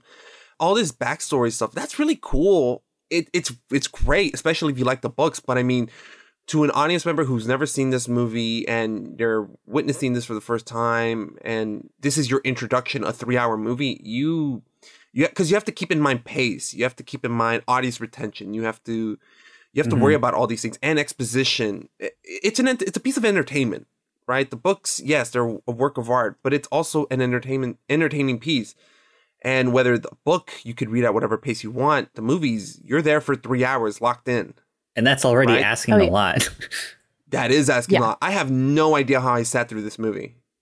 That's why I think when you're introducing someone new to Lord of the Rings movies, you always want to start with the theatrical first, because it's already a big time investment you're asking. And if they do like it, then surprise, you get more by showing them the extended versions. Yeah. Like I did like the backstory with all the hobbits and everything, but yeah, it becomes like an hour 40 before the Fellowship is formed, I think. Yeah, that's about the half. Yeah, I think like when Elrond goes, the Fellowship of the Ring is about the halfway point of the film. So like, I think like the extended is nice, but it's not like the best version of the film, I think. But I don't know. I remember in the sequels, you never really find out what happens to Saruman. You don't see a scene that shows that, but in the extendeds, you see him get like tossed out from the tower or something. Which I think maybe we should have resolved that character within the film, but that's all I can remember. From what I can remember, he was in the Two Towers, and they have to battle there with the trees. And then when they win, the impression I got was just that he's stuck in his tower. He's surrounded. He's lost his army at that point, like in that location. There's nothing he can do, so he's just locked in his tower. I don't remember them kicking him out, and I don't know any about that. Which would have been nice, I guess, but yeah, I think the guy that was tricking the King of Gondor, if that's Gondor, I don't know the terminology. Rohan, Wormtail. Yes. Yeah. So King Theoden was being deceived by Wormtail. Yes. Grima not Wormtail. Oh my God, Wormtail's Harry Potter. Grima Wormtongue. I am really just shooting holes in my credentials today. I wouldn't have noticed. I would have been like, yeah, Wormtongue, absolutely. Wait, Wormtongue is the right one, right? Wormtongue is the right one. Wormtail is the Harry Potter one. What is it about traitors being called worm? Like, it's an apt animal. It's just funny. I think the Wormtongue is the one that kills him in Return of the King, Return of the King. Oh, Saruman dies? Yeah, he gets stabbed and he gets thrown off the top of his tower that he kept Gandalf in. Oh shit! Does that happen in Return of the King? Either Return of the King or the Two Towers. Oh, I don't remember that ad. Okay, that it doesn't happen in the theatrical cuts. But I feel like he's a pretty great villain in this movie. Oh yeah. Saruman? Yeah, he's like in all white and he's like, oh yeah, come over, Gandalf. And then he closes all the doors with his powers. Yeah. Every single, it's so funny. Okay, I will like, say Gandalf, that I can't go out this door. I'm going to go out this door. And that one closes. I'm going to try a third door. He's not suspicious. Like, why are you closing the doors? Yeah. I will say two things about that. Number one, that I love that fight scene. It's kind of wacky, but I love how wacky it is. Yeah. Yeah, their choice of all the close-up shots while they're just throwing each other around that was the only part where I was like, I don't remember this being quite as, I don't want to say campy because it wasn't, but it almost felt like it went on a little long because they just kept throwing each other back and forth and we got close-up shots of them. I expect wizard battles to be like, like the fifth Harry Potter movie. Yes, like beams just like duking it out in the air, like Dragon Ball Z style or something. Well, you actually touched on something that I wanted to bring up, Becky. But real quick, also, Saruman, come on. We all should have known he was evil. Even as a kid, I knew he was evil. The main villain is called Sauron. Yeah. And this guy's called Saruman. Come on. Even as a kid, I was like, man, this dude's evil. There is nothing about him that looks good. So when he turns, it's like, okay, fucking told you. But anyway, that's beside the point. He's also Count Dooku, too. Exactly. Yeah, Christopher Lee has got the pedigree. He's Johnny Depp's daddy in Charlie and the Chocolate Factory, and he's kind of an asshole in that. But something that you touched on, Becky, that I want to capitalize on is, like, this movie is a lot. You said campy. I think it is campy. I think it is a bit more campy than I remember. Because if you watch Peter Jackson's earlier work, like Dead Alive, that movie is campy to a T. Like, it is. So gross. My favorite line from that movie is when the priest kicks, when he's fighting the zombies, and he's like, "Evil is amongst us. Stay back, boy. This calls for divine intervention."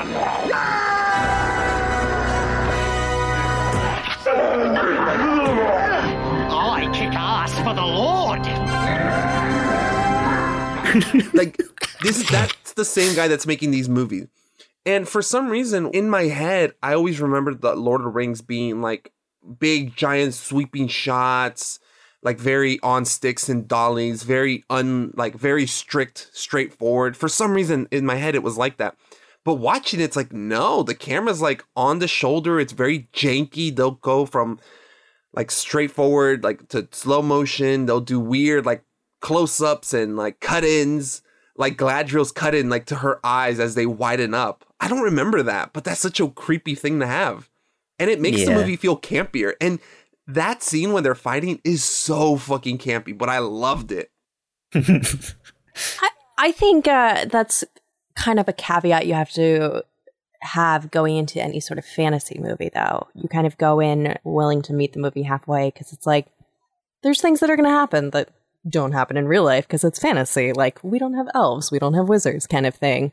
So you go in and, like, obviously there are things you can't do in real life that you're going to need, like, CGI for, like wires and stunts and stuff like that. Like, obviously having an entire river to turn into horses to take out the ring race because Arwen said some sort of elvish spell or something. Is it campy? Yes. But is it high fantasy? Yes. So by extension, is high fantasy just campy? I don't know. I think it really just depends on the person doing it, because I think you'll have something like, I mean, you're mentioning fantasy. Harry Potter, for some of those, especially the early ones, it plays it kind of campy, kind of fun. But if you go on to like the 6th Harry Potter or something, like those movies play it very straightforward. Like this is a serious fantasy film, I would argue. Whereas the filmmaking with this one, it just seems a little bit campier. You know, you mentioned the close-ups in the fight scene with Saruman, and it's a little disorienting. Like, you're kind of confused. There's no real like wide shots that show you exactly. It just seems very hectic. It's cut very hectically, and it was kind of funny a little. It wasn't intentionally. It was just a little. Yeah, I think Peter Jackson does have a sense of fun when it comes to his movies. Like Dead Alive, like a priest is fighting zombies with kung fu. Like that's funny. Okay, that sounds like a good time. And in this movie, you have the weird wizard battle close-ups, and you have Galadriel's close-ups when she's talking to you, but then she's also talking to you like into your mind. I love it how it gets weird and how it gets funny too. It's not in this movie, but I think in the next one, when they find the hobbits, the orcs are like, "Looks like meat's back on the menu." Like that's funny, and it doesn't make me feel like Merry and Pippin are in any less danger, but it's still really funny. It is, and it also calls into question what menus do they have in Middle Earth that orcs are reading? How do they know what a menu is? When you have something that's willing to embrace being maybe a little bit campier, a little bit more with some more self-awareness, I think you're able to like genre bend a little bit more. Because this movie, I had Matrix vibes from this movie, because this movie's it's doing a lot of things at once. Was that the movie, or was that just Hugo Weaving? No, the actual movie. Because like Lord of the Rings, when we talked about it, it was a Western film. It's a kung fu film. It's a sci-fi film. Yeah, The Matrix. Yeah. The Matrix is... It's like, Lord of the Rings is a Western? This is a new angle. I'm interested. No, the Matrix is a Western kung fu sci-fi action film with some elements of horror and stuff. This movie, it's fantasy, it's action adventure. There's some horror stuff to this movie, though. There's some very scary shit. And there's also some comedy to it, especially with the hobbits, or just all the characters in general. There's a sense of fun with all of them. And a touch of romance with Aragorn and Arwen. Yeah, there's a lot of genres happening, a lot of things happening, and they all go really cohesively. And I think that's thanks to kind of how fun and wacky Peter Jackson directs these things. If he had played it straightforward, I don't think it would have been as fun, and I don't think you could have made all the genres blend into one another as easily. Yeah. No, I can definitely agree with that take. It's I mean, at its core, obviously, it's a high fantasy. But I think also when you're talking about how, like, there's a lot of close-ups and but then you also have these big sweeping wide shots that are showing the beauty of New Zealand, which is standing in for Middle Earth.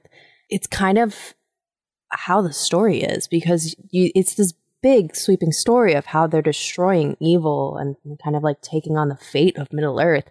But at its core, you're also telling a very personal story of Frodo's journey. So it's like you're going back and forth, kind of micro to macro.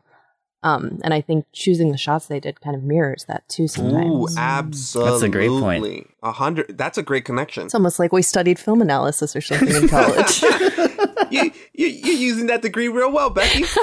Well, I mean, yeah, this movie has such a wide visual language. I mean, you're right. The sweeping shots are gorgeous and very fantasy, very blockbustery. But you know, he's also not afraid to get down to the nitty gritty. You know, like that battle between Saruman and Gandalf. I mean, there's really no effects outside of just some wire work and just that spinning him around like a top.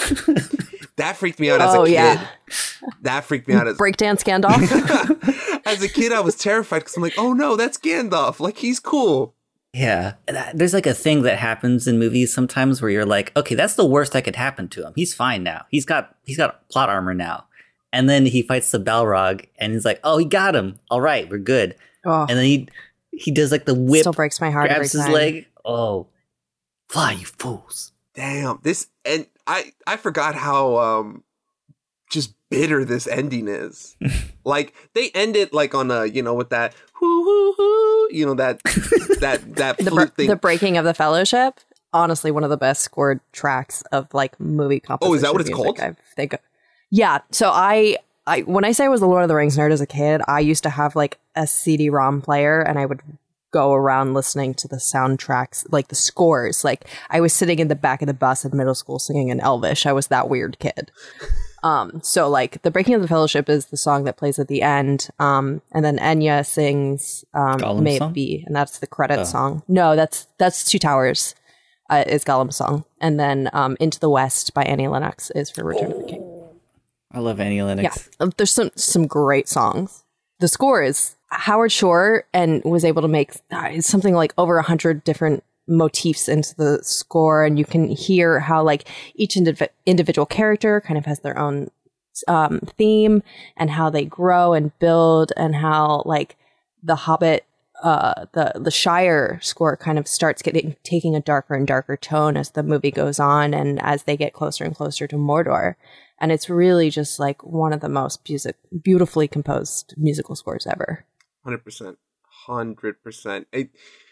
It's the music along with the visuals just gives you the sense that this world is real. I'm about to say something kind of stupid, but I forgot while watching this movie that this movie was filmed on Earth.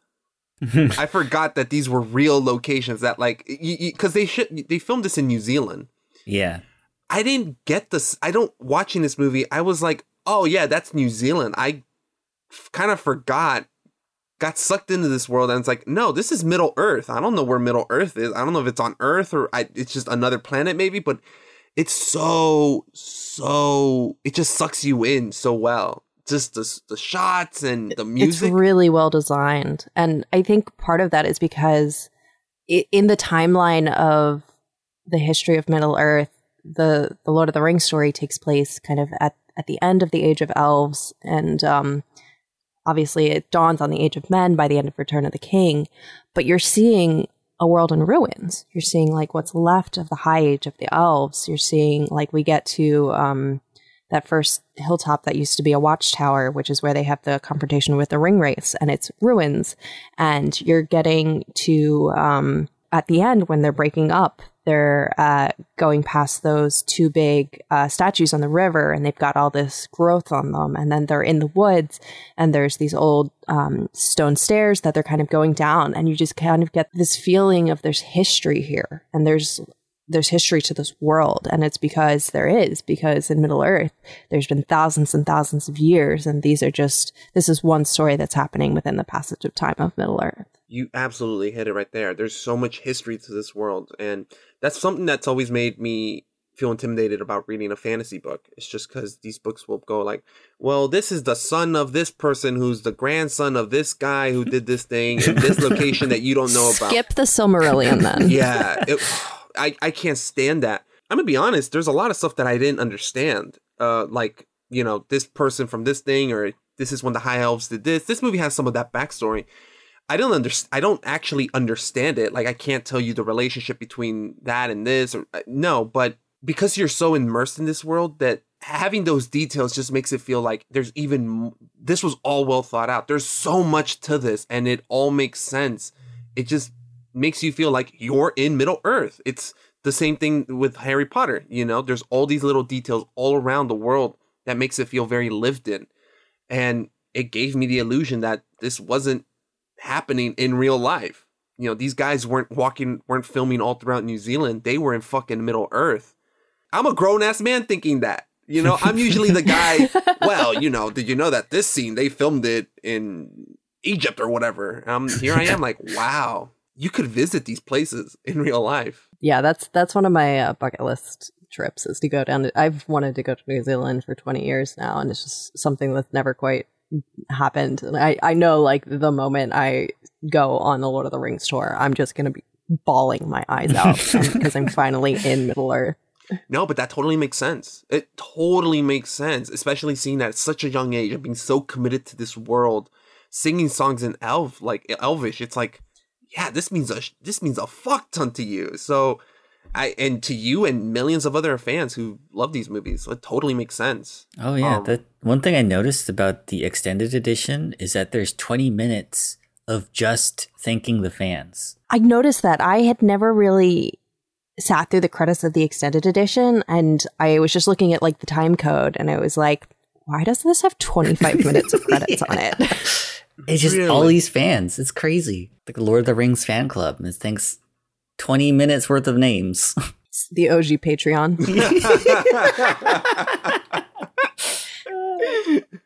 Yeah. There was one sequence that was not shot on location, though. It's the Mines of Moria. Yeah. Mm-hmm. I love that whole sequence.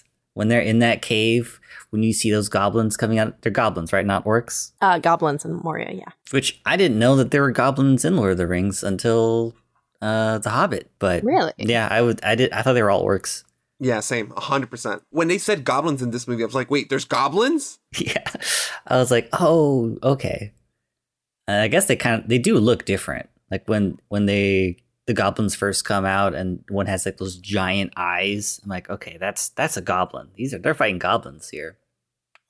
I really liked the way that Gandalf does not want to go down the Mines of Moria. Having seen the movie, I'm like, oh, that's when Gandalf dies. I don't want to see that. And so, like, watching it, having seen it before, I understand his fear of the mines. But they also really foreshadow it really well too, because he's like, I'm not even gonna say why I don't want to go in here. You have to make the choice, Frodo. And then he's like, all right, let's go into the mines. And he's like, God damn it. The one thing I think is, and I don't know why I never thought about this before, is that Gimli doesn't know that his family's gone. Yeah. Like, how long has it been since you've, like, gotten a letter? Like. Now I'm thinking about, like, what is the Middle Earth mail system? Like, do you send a raven? Do you send an eagle? Like, how do you get... Moths seem to work pretty fast. I was curious about that, Because it seems like Gandalf knew what happened, but Gimli didn't. And it's like, it's your family in there. How do you not know? If a fire devil thing comes out, I'm sure word's going to get around unless everyone dies. That was a little confusing. But as a kid, I forgot about that squid thing outside. Because thinking about it, it's like, why don't they just leave? Why do they keep going through it, you know? And then you have the squid thing that kind of forces them in there. It's like, oh, I forgot. I saw this movie a few years ago. I forgot about it. What the fuck is wrong with me? It's a very small thing, the Watcher in the Water. So, like, it's not something that is a big part of the film, but it is the reason why they can't turn back, basically, and are forced. No option to not have Gandalf die eventually, unfortunately. Yeah. Which is a tragic death, man. Or like death in quotes, because he comes back in the second one. But I didn't know that. You don't know that when you watch the first one, Mm-hmm. so it's really heart-wrenching. Well, especially if you haven't read the books. As a kid, I thought Gandalf ate it, and I'm like, he was one of my favorite characters. What the fuck? So when he does come back in Two Towers, you're like, oh! It was the original, like, in Avengers Endgame scene where they come back with the portals. Oh my god, yeah. That whole cave system, I remember because back when people would mod games, there was a custom level for Left 4 Dead 2 where somebody recreated the Mines of Moria as a Left 4 Dead level. So you go through... That's amazing. You go through the part where they get jumped by the troll, and then you go into when they're going across that bridge that's collapsing, and then Aragorn's like, lean forward. And I forgot that Gimli says, nobody tosses a dwarf, right before he makes the jump and almost falls over. And then they throw back to that. I have to say, like, I've lost count of how many times I've watched that movie. And when I was rewatching it this time, I was like, when Aragorn says lean forward, I was also leaning. I was like, yes, we must do this together. That's great. This movie ends on such a bitter note, man. I've seen all 3 movies, and even now, at the end of this one, I'm still depressed. It's like, oh, damn. What the fuck's gonna happen? Wait, what am I talking about? I've seen this already. And I think that's why this movie left such a big impression on me as a kid, because that ending is bitter. I mean, Gandalf dies, all these people that you grow to like all become separated. Like, Frodo can't trust them, you know? There is a sense that he can't trust these people that we've grown to like, which is a shame. You get the sense that it's beyond their willpower almost. Like you put it in front of them for so long, they are going to turn eventually. Aragorn's going to turn. And that's a depressing thought. And when it ends, you're like, what? It leaves it on enough of a cliffhanger that you want more, but I still feel like it tells a well-rounded story within the one movie. Yes. Because like I went and saw Dune earlier this year when it came out, and I was very put off by the cliffhanger they left. And someone was talking to me, they're like, you're a Lord of the Rings fan. Like, well, that was the same at the end of Fellowship of the Ring. And I was like, but Fellowship told a whole story. Like, Dune Part 1 felt like it was just the prequel setup to Dune Part 2. Like, it did not feel like a completed story. Well, I think it is similar in that by the end, our protagonist actually understands what they must do. I think it isn't until Paul does the thing at the end. Spoilers, if people want to see Dune, he does a thing at the end, and then he understands what it is that is supposed to do. And in the end of The Lord of the Rings, Frodo understands the power of the ring and why it's on, what it means to be to carry that burden. The ring bearer. Yeah, to be the ring bearer, and he has to leave and go by himself to do it. It's funny that you mentioned Dune, Becky, because I've heard that it doesn't have a real climax, whereas Fellowship of the Ring kind of does. It does. That battle in the forest is emotionally impactful. You have the death of of Boromir. You have Frodo making the choice to go by himself. You have the death of Gandalf as well. So it does feel a bit more complete. I will say, if they had never made the second one, I would be fucking pissed. Well, that's the thing. Like, the Lord of the Rings trilogy was all shot together at once. They spent like 5 years or something filming those movies. And so like the first one came out and they just went back to New Zealand and kept filming, but they were shooting pieces of like the second and third movie at the same time sometimes. So it was never a question if the other two were going to come out, because it was greenlit as a trilogy to be with a $300 million budget or something around that. Whereas with Dune Part 1 was only greenlit originally. Like, everyone was like, yeah, Part 2 is going to happen, like, understood. But it was like, then the pandemic happened. And then it was like, is this going to make enough of a profit that the studio is going to greenlight it? And then, like, it took like 2 weeks after the movie to come out for the studio to go, like, Dune Part 2 officially happening, sequels greenlit. It's like, what if you made Dune Part 1 and just a sequel never happened? Yeah. Because that was a possibility. Yeah. Oh, yeah. I was scared. I was like, I want more of this. I remember refreshing the page in the 2 weeks between. I'm like, Dune Part 2? Yes? Oh, not yet? Okay. Tomorrow I'll check. There was definitely a sense of anxiety. I think the film's coming out in 2023. I think they've put out a release date for October. Have they done production for it and filming? No, they are jumping into it now. See, that scares me when they put a release date on the schedule without having actually filmed anything yet. Yeah, no, it is frightening. So with the Hobbit movies, Originally, it was going to be a duology. There's going to be 2 films. Guillermo del Toro was going to direct. Peter Jackson was on to be a consulting producer or a full producer. I can't remember if there was a distinction between the two, because obviously they still wanted to create like a visual cohesiveness with the original trilogy. And then there were creative differences. Guillermo del Toro dropped out, and they're like, well, Peter's here. Just have him direct it. And then Peter stepped on to direct it, and they're like, well, let's just give him a whole nother trilogy. But they already had release dates on the schedule, and they didn't want to push those release dates. And so they were under the clock to get these movies out. And so they didn't have the same kind of pre-production that they had. So they relied a lot more heavily on CGI. And there's some behind the scenes clips from the third Battle of Five Armies. They started filming that movie without a full script. And then they got like a month or 2 or 3 in, and they're like, we need to figure out what story we're telling. And that's why I think I really liked Unexpected Journey. I think getting back into the world was great. The Desolation of Smaug, I enjoyed because, I mean, Smaug's great, but also we got to see Lake Town. And Lake Town is really the first time we see a new part of Middle Earth we didn't see in the original Lord of the Rings trilogy. Battle of the Five Armies is just a giant CGI mess. I don't ever want to sit through that movie again, to be frank. It was not good. Which was unfortunate as someone who loves the world of Middle Earth so much. Yeah, I haven't even seen the Battle of the Five Armies. I've only seen the first 2. And the only... you can skip it. There's no desire to go back. And the only thing that really stood out for me when in that trilogy was Smaug. Like the design of the dragon and kind of his characterization and how beautiful he looks. I remember they were making a whole hoopla about it being in 48 frames per second, which I'm always about. I saw all those movies at 48 frames. I have no problem. It was a little weird. It's weird. It was weird. And it wasn't like, this is the future. It was like, that was interesting. Yeah. We're trying something. Well, I remember thinking like all the scenes where they're talking, straightforward, it looked a little strange. But the scenes with Smaug flying and stuff, all that looks crisp. Like, it looked really beautiful and detailed. I'm like, more action scenes need to be filmed in 48 frames per second or at a higher frame rate because this looks gorgeous.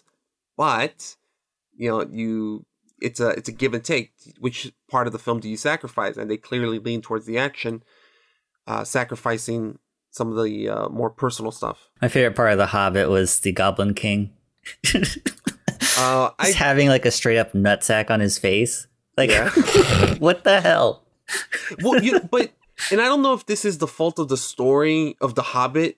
I've never read The Hobbit. I'd never read any of these books. I tried, but The Hobbit just lacks. It lacks so much of what made this original trilogy so great. I mean, the action isn't as standout as this one, right? All the people fighting the orcs and the goblins is so exciting and so like adrenaline inducing. I didn't feel The Hobbit had that, except for the scene with Smaug. It doesn't have the same level of humor. Like, yeah, the Goblin King's kind of funny because he has a nutsack on his face. I'll agree with you there, but it just didn't seem like the same kind of humor. It just wasn't as funny. Nah, I remember all 9 of the Fellowship, and today I figured out who was Pippin and who was Merry, but that doesn't really matter. Yeah. I don't remember those dwarves. Hell no, I don't remember their names. They all look the same to me. I know one of them is. I know that the Hobbit's Bilbo and Gandalf's in there, but the dwarves. You can't even pick Thorin out. Is he the main one? No? He's the main one. Yeah, yeah, he is. That one. That one. Yeah. Oh no. But this movie lacks the same characterization that all 9 of these characters have. The action isn't as cool. The humor seems a little bit more forced. There's no sense of urgency too. And maybe that's because Lord of the Rings is about the end of the world, Hobbit isn't, but there's like a sense of foreboding, like of tension, just like everyone reacting to this ring. Hobbit doesn't have that. Yeah, I don't even remember what the Hobbit was about. I know they go on a journey. Well, the Hobbit was originally a children's book. J.R. Tolkien, he would tell stories to his kids at night, and his son Christopher would be like, wait, that detail doesn't match this one. So he started writing them down. And that's how he kind of started building out the world of Middle Earth. And the first story he wrote was The Hobbit. And he got it published. And then eventually they're like, hey, you got some more? And then he did Lord of the Rings. And originally he wanted Lord of the Rings was supposed to be one book. And they're like, absolutely not. And they split it into 3. So that's why it's got a lot more like mature themes in it. Not mature as in like sexual, but mature as in like end of the world, heavy things, genocide. Yeah. Okay, but then you're also if you're looking at the history of Tolkien himself, he had just come out of the at the time, the Great War, World War I. He had lost 3 of his best friends. I don't know if either of you saw the movie Tolkien that just came out a couple of years ago. We did. Mm-hmm. The movie itself is not spectacular, but as a Tolkien fan, I enjoyed it. And I was fortunate enough to see like an earlier preview because they did it at a WonderCon I was attending. And so it was me and a bunch of other Lord of the Rings nerds in a theater. And so it was kind of a nice sense of camaraderie to watch that together. And it really highlights like the headspace he was in to make those movies, because he was coming out of this incredibly dark part of history of the real world and kind of like how he had lost everything and still trying to see the goodness in people after living through that kind of thing. Yeah, this movie is it's depressing. Because a lot of characters die. There doesn't seem to be any hope, and they kind of repeat that. People say this is the end. There's no chance, nothing. But even the elves are like abandoning Middle Earth for their paradise, wherever that is. Valinor. Yeah, Mr. Smith is like straight up like, look, we're leaving. All right, so this is on you guys. But there is, going back to what you said, Becky, like J.R. Tolkien trying to find that good in people. This movie has that uplifting feeling to it. It does feel inspirational. It almost feels like, you know what? Fuck it, we can do it. And I love that. It really seems like someone's trying to find the positive, the good things in this world. You feel it in this movie. I remember, like I think I said it in the first part of this episode, but I know that they're gonna do it, right? They're gonna save the world, but I don't really know it like 100%. It just because I'm like, how are they going to pull this off? How are they going to get that ring in Mount Doom? How are they going to defeat these armies? Yeah, they're great at creating stakes that feel real. Yes. And again, isn't that the sign of a great movie? That we're rewatching this and yet we're still feeling the same dread, the same hopelessness, but also the same uplifting spirit that this movie's putting out. It's like we're feeling all these different things. And yeah, we've seen the movie multiple times and yet we're still wondering like, how did they do it? How did they get there? Mm-hmm. And it's a journey to watch in itself. This task was appointed to you. And if you do not find a way, no one will. Then I know what I must do. It's just I'm afraid to do it. Even the smallest person can change the course of the future. We mentioned it a little bit, but this movie is paced incredibly well. For a 3-hour movie, it doesn't feel like it. Right now, currently, I have a lot happening, like a lot of work. Like I have a lot of work. So finding the time to watch this movie, it just seemed like wrong place, wrong time. Like, oh, fuck, man, this week when I have so much to do and I have to watch this 3-hour long movie. That means 3 hours that I'm not being productive. Or not being productive, but like I can't finish this other assignment that I have, which is like looming over my head. So I'm already watching the film in like not the best state of mind. Do you know what I mean? Mm-hmm. Absolutely. I'm with you. But those 3 hours flew by. And I totally forgot about what I had to do. I was so immersed in it. And I felt like it was paced. It felt like a movie that was paced for like an hour and a half.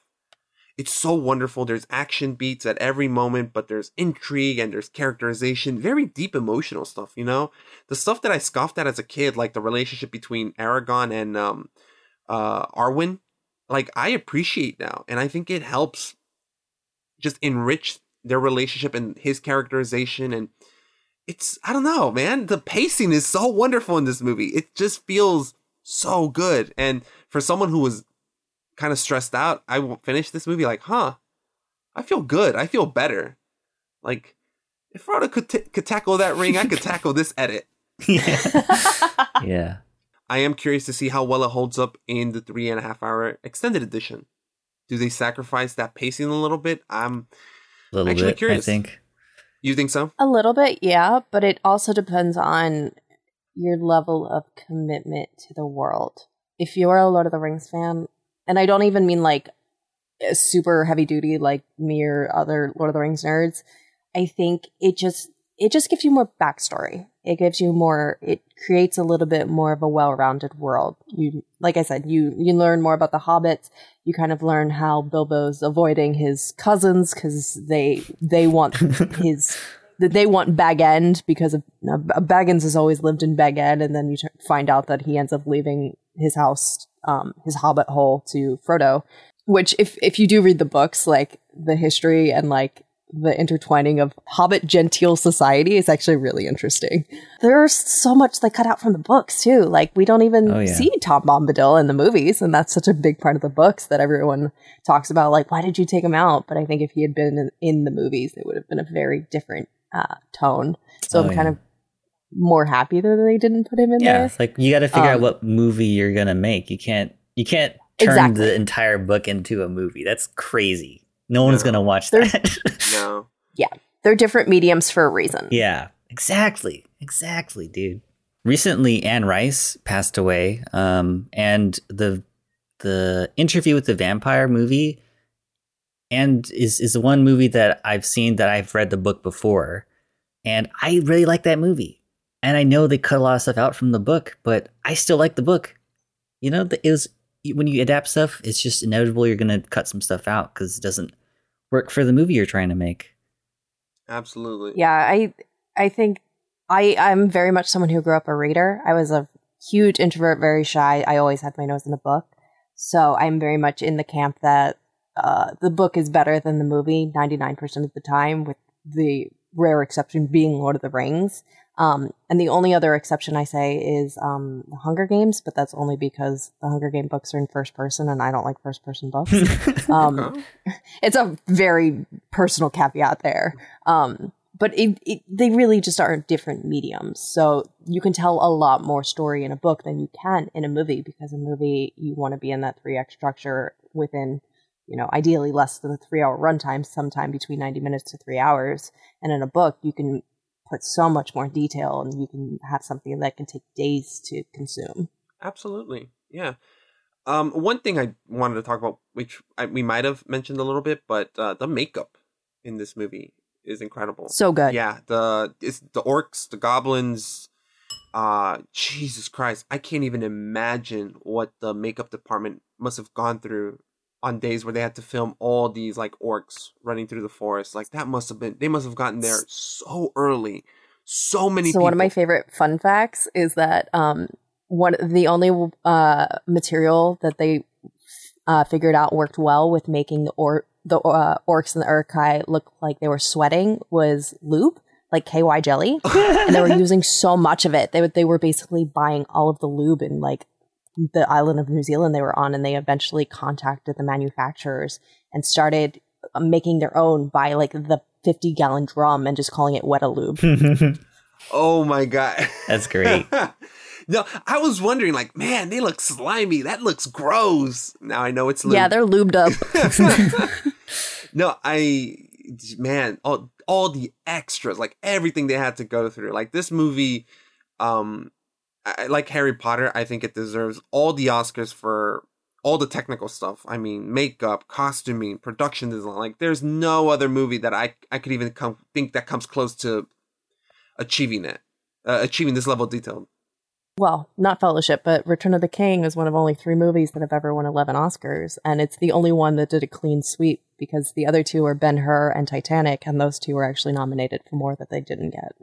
Man, they all look real, and it's one of those things where you kind of like, I can't remember the last time I've seen that many like dressed up extras and stuff, like in a recent movie, like maybe a Star Wars film, but not to this extent, I personally feel. But shout out to the makeup people and the costumes, because I'm sure they spent hours and months and years just trying to figure this out and getting all the stitching right and these costumes and armor, and it totally paid off. The behind the scenes and production of those movies, there's a lot of behind the scenes books about them, production guides, like deep dives on the weaponry, the costuming, the special effects. Like, It really transformed my view of how things were made. Like, I would sit there and read about how they, like, were making hobbit feet and elf ears, but the elf ears were made of gelatin so that they would only last for one use, because otherwise they would melt. And the hobbit feet because of the edges that they were blending into their own feet, would only last for like 2 or 3 uses. So they were making feet constantly, and they were just all strewn about the Weta workshop. And just like learning that the amount of time and passion and the man hours and the people that were so passionate about making these films and doing it to the point where the world was so immersive for the audience. It's like the behind the scenes of Lord of the Rings is just as important to me as the Lord of the Rings films itself. It's one of those that really justified the DVD extra features, which is starting to become a lost art now that we're moving into digitalized stuff and streaming. I really do miss behind the scenes featurettes like this. Yeah, one of my favorites was for Revenge of the Sith. They had an hour-long behind the scenes special features where they showed you everything that went into the making of 1 minute in the fight in Mustafar between Obi-Wan and Anakin. Like 1 minute in that scene, they break down all the elements that had to go into making that scene. And I love shit like that. I love that stuff sometimes even more than the movies, like Revenge of the Sith. I love that hour-long thing. There's something that I think holds up really well in terms of the special effects, is how they the forced perspective, making it seem like Elijah Wood is so like tiny compared to Gandalf, which I think is really interesting. It's not always like digitally shrunk down. It's like, we're going to place Ian McKellen here, we're going to place Elijah Wood over here, so it looks like they're right next to each other, but actually he's just closer to the camera, so he looks bigger. There's a really great behind the scenes shot of the cart that they ride together, and if you look at it from a different angle, showing how they built the cart to make that staging look. And then, but also some of it, like, they had size doubles too, which were just as important to the filming. I forget the name of the Hobbit size doubles, but they were super important. And then, thankfully, the height difference between John Rhys Davies, who played Gimli, and the Hobbits worked so that when they did that composite shot of them standing together for the Fellowship of the Ring at the Council of Elrond, they only had to do one plate shot with the Hobbits and Gimli, and then a one plate shot with the humans and Elf and Gandalf. That shot was so cool, but kind of funny at the same time. Yeah. It really sells the fact that, like, oh, this is your family for the next 2 months or so.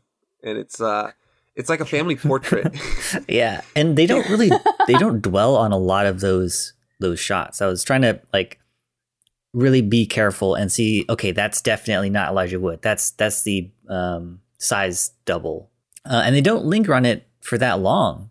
But there's one person that I think did a lot of work as a size double, but didn't really get the proper recognition. His name is Brett Beatty. Brett Beatty was the size double for Gimli, because what's his name? John Rhys Davies. John Rhys Davies was like 6'1" in real life. Wait. Mm-hmm. The actor for Gimli? Yeah. Oh yeah, he's a large man. 6'1". 6'1". 6'1". Also, fun fact: he was allergic to the facial prosthetics he had to wear to be a dwarf. He's allergic to the facial prosthetics. So this the size double, Brett Beatty, he had to wear all that stuff, and he had to do all of the fight scenes pretty much. You know, you can't really tell because he's got that helmet on, he's got that big old beard and stuff. And a fake nose too, I think, if I remember correctly. Yeah, and he never really acted before. And the time it took to put all those prosthetics on, there was a rule about how long they could wear the masks on in one day or at a time. For most people, it was an hour, but for him, he'd have it on for 12 hours. And there was an instance where he's like switching positions with the axe, like he bonks himself on the face with the axe, and it opens a cut. But since he's wearing the prosthetics, that there's nowhere for the blood to go, so it just like swells up in his prosthetic, and then it like bursts open, and then he's like, it looks a lot worse than it actually was, which is something that like these workhorse stunt actors say. He was so involved with the filming that at the end they all got the Fellowship actors, they got a tattoo, right? Except for Davies. Davies did not get one. Do you know who did? Brett Beatty. He got the tattoo instead. Really? Yeah. Why didn't the actor get it? I only see that he said, "Oh, I have my stunt double do all the dangerous stuff." That's the only quote I see from him saying why he didn't want to do it. But it felt like he was Gimli more than the actual actor, aside from like his voice and some of the close-ups. Damn. Shout out to that guy. Yeah, and he did not get the proper credit, I don't think. He was only credited as a size double when they wanted to do stunt double and photography double and all this other stuff. But he doesn't have any like grievances about it. He's just like, oh, I'm just happy to be there. I'm happy to have that experience. Wish I could have hung out with them more. But I'm a simple man. I'm gonna go back to my farm. Just crazy. That's one of the things that's, when I say like the behind the scenes of the production, like the way that the people, the crew and the cast that worked on it talk about it and how like they became a family, which seems like so cliche to say, like anyone that works on a film set together, like we're a family, but like they spent like 3 to 5 years together down in New Zealand. And like, this is like pre cell phones, not pre-internet, but like early days of the internet. So like, this wasn't like, oh, you were still like chatting with your best friends back home every day. It's like you moved to the other side of the world and you built this new family, and there's such this strong camaraderie. And I think that's also why the chemistry between the Fellowship is so great, because they had such an incredible bond behind the scenes too. Yeah. It definitely feels like all these characters actually get along with each other. Like they have a certain level of chemistry with each other. It might be due to that as well. I mean, spending that long with people, fuck. The actual actors, there's a quote I have about the tattoo thing. I remember Elijah Wood actually approached me first and invited me. And to tell you the truth, my biggest concern at the time was John Rhys-Davies. I knew that this wasn't supposed to be for me to be asked to get this tattoo. So I said I had to think about it, Beatty explains, adding that he relented when Viggo Mortensen and Orlando Bloom asked him again the following day. And this article even has a picture of him getting the tattoo there and back again, and he's holding Orlando Bloom's hand. Aww. Yeah, that's sweet, man. Yeah. And it kind of makes me wonder, like, why didn't this guy just play Gimli in the first place? Well, right? Okay. Well, okay. I don't know what he looks like. I don't know what he sounds like. Well, he's not an actor, but there was not an incentive to hire little people to be in this movie. There's a quote in The Guardian from Peter Jackson. This is old. You can tell that this is an old article because of what he says. So they're asked about how do you find a hobbit that can act his furry feet off? And he says, well, we've thought about that a lot. We still have tests to do, but the hobbits are the principal characters. If you study Tolkien's descriptions of them, they are really described as small people, between 3.5 to 4 foot tall, and they're not strange in any other way other than these large hairy feet. I know casting authentic little people is the way that some people have thought will go about it, but it just doesn't fit what Tolkien wrote. So we are casting normal size actors and using prosthetics, computer tricks, and other less complicated trickery to reduce them in size. I certainly don't want to use puppets or CGI characters because this is a story about real people.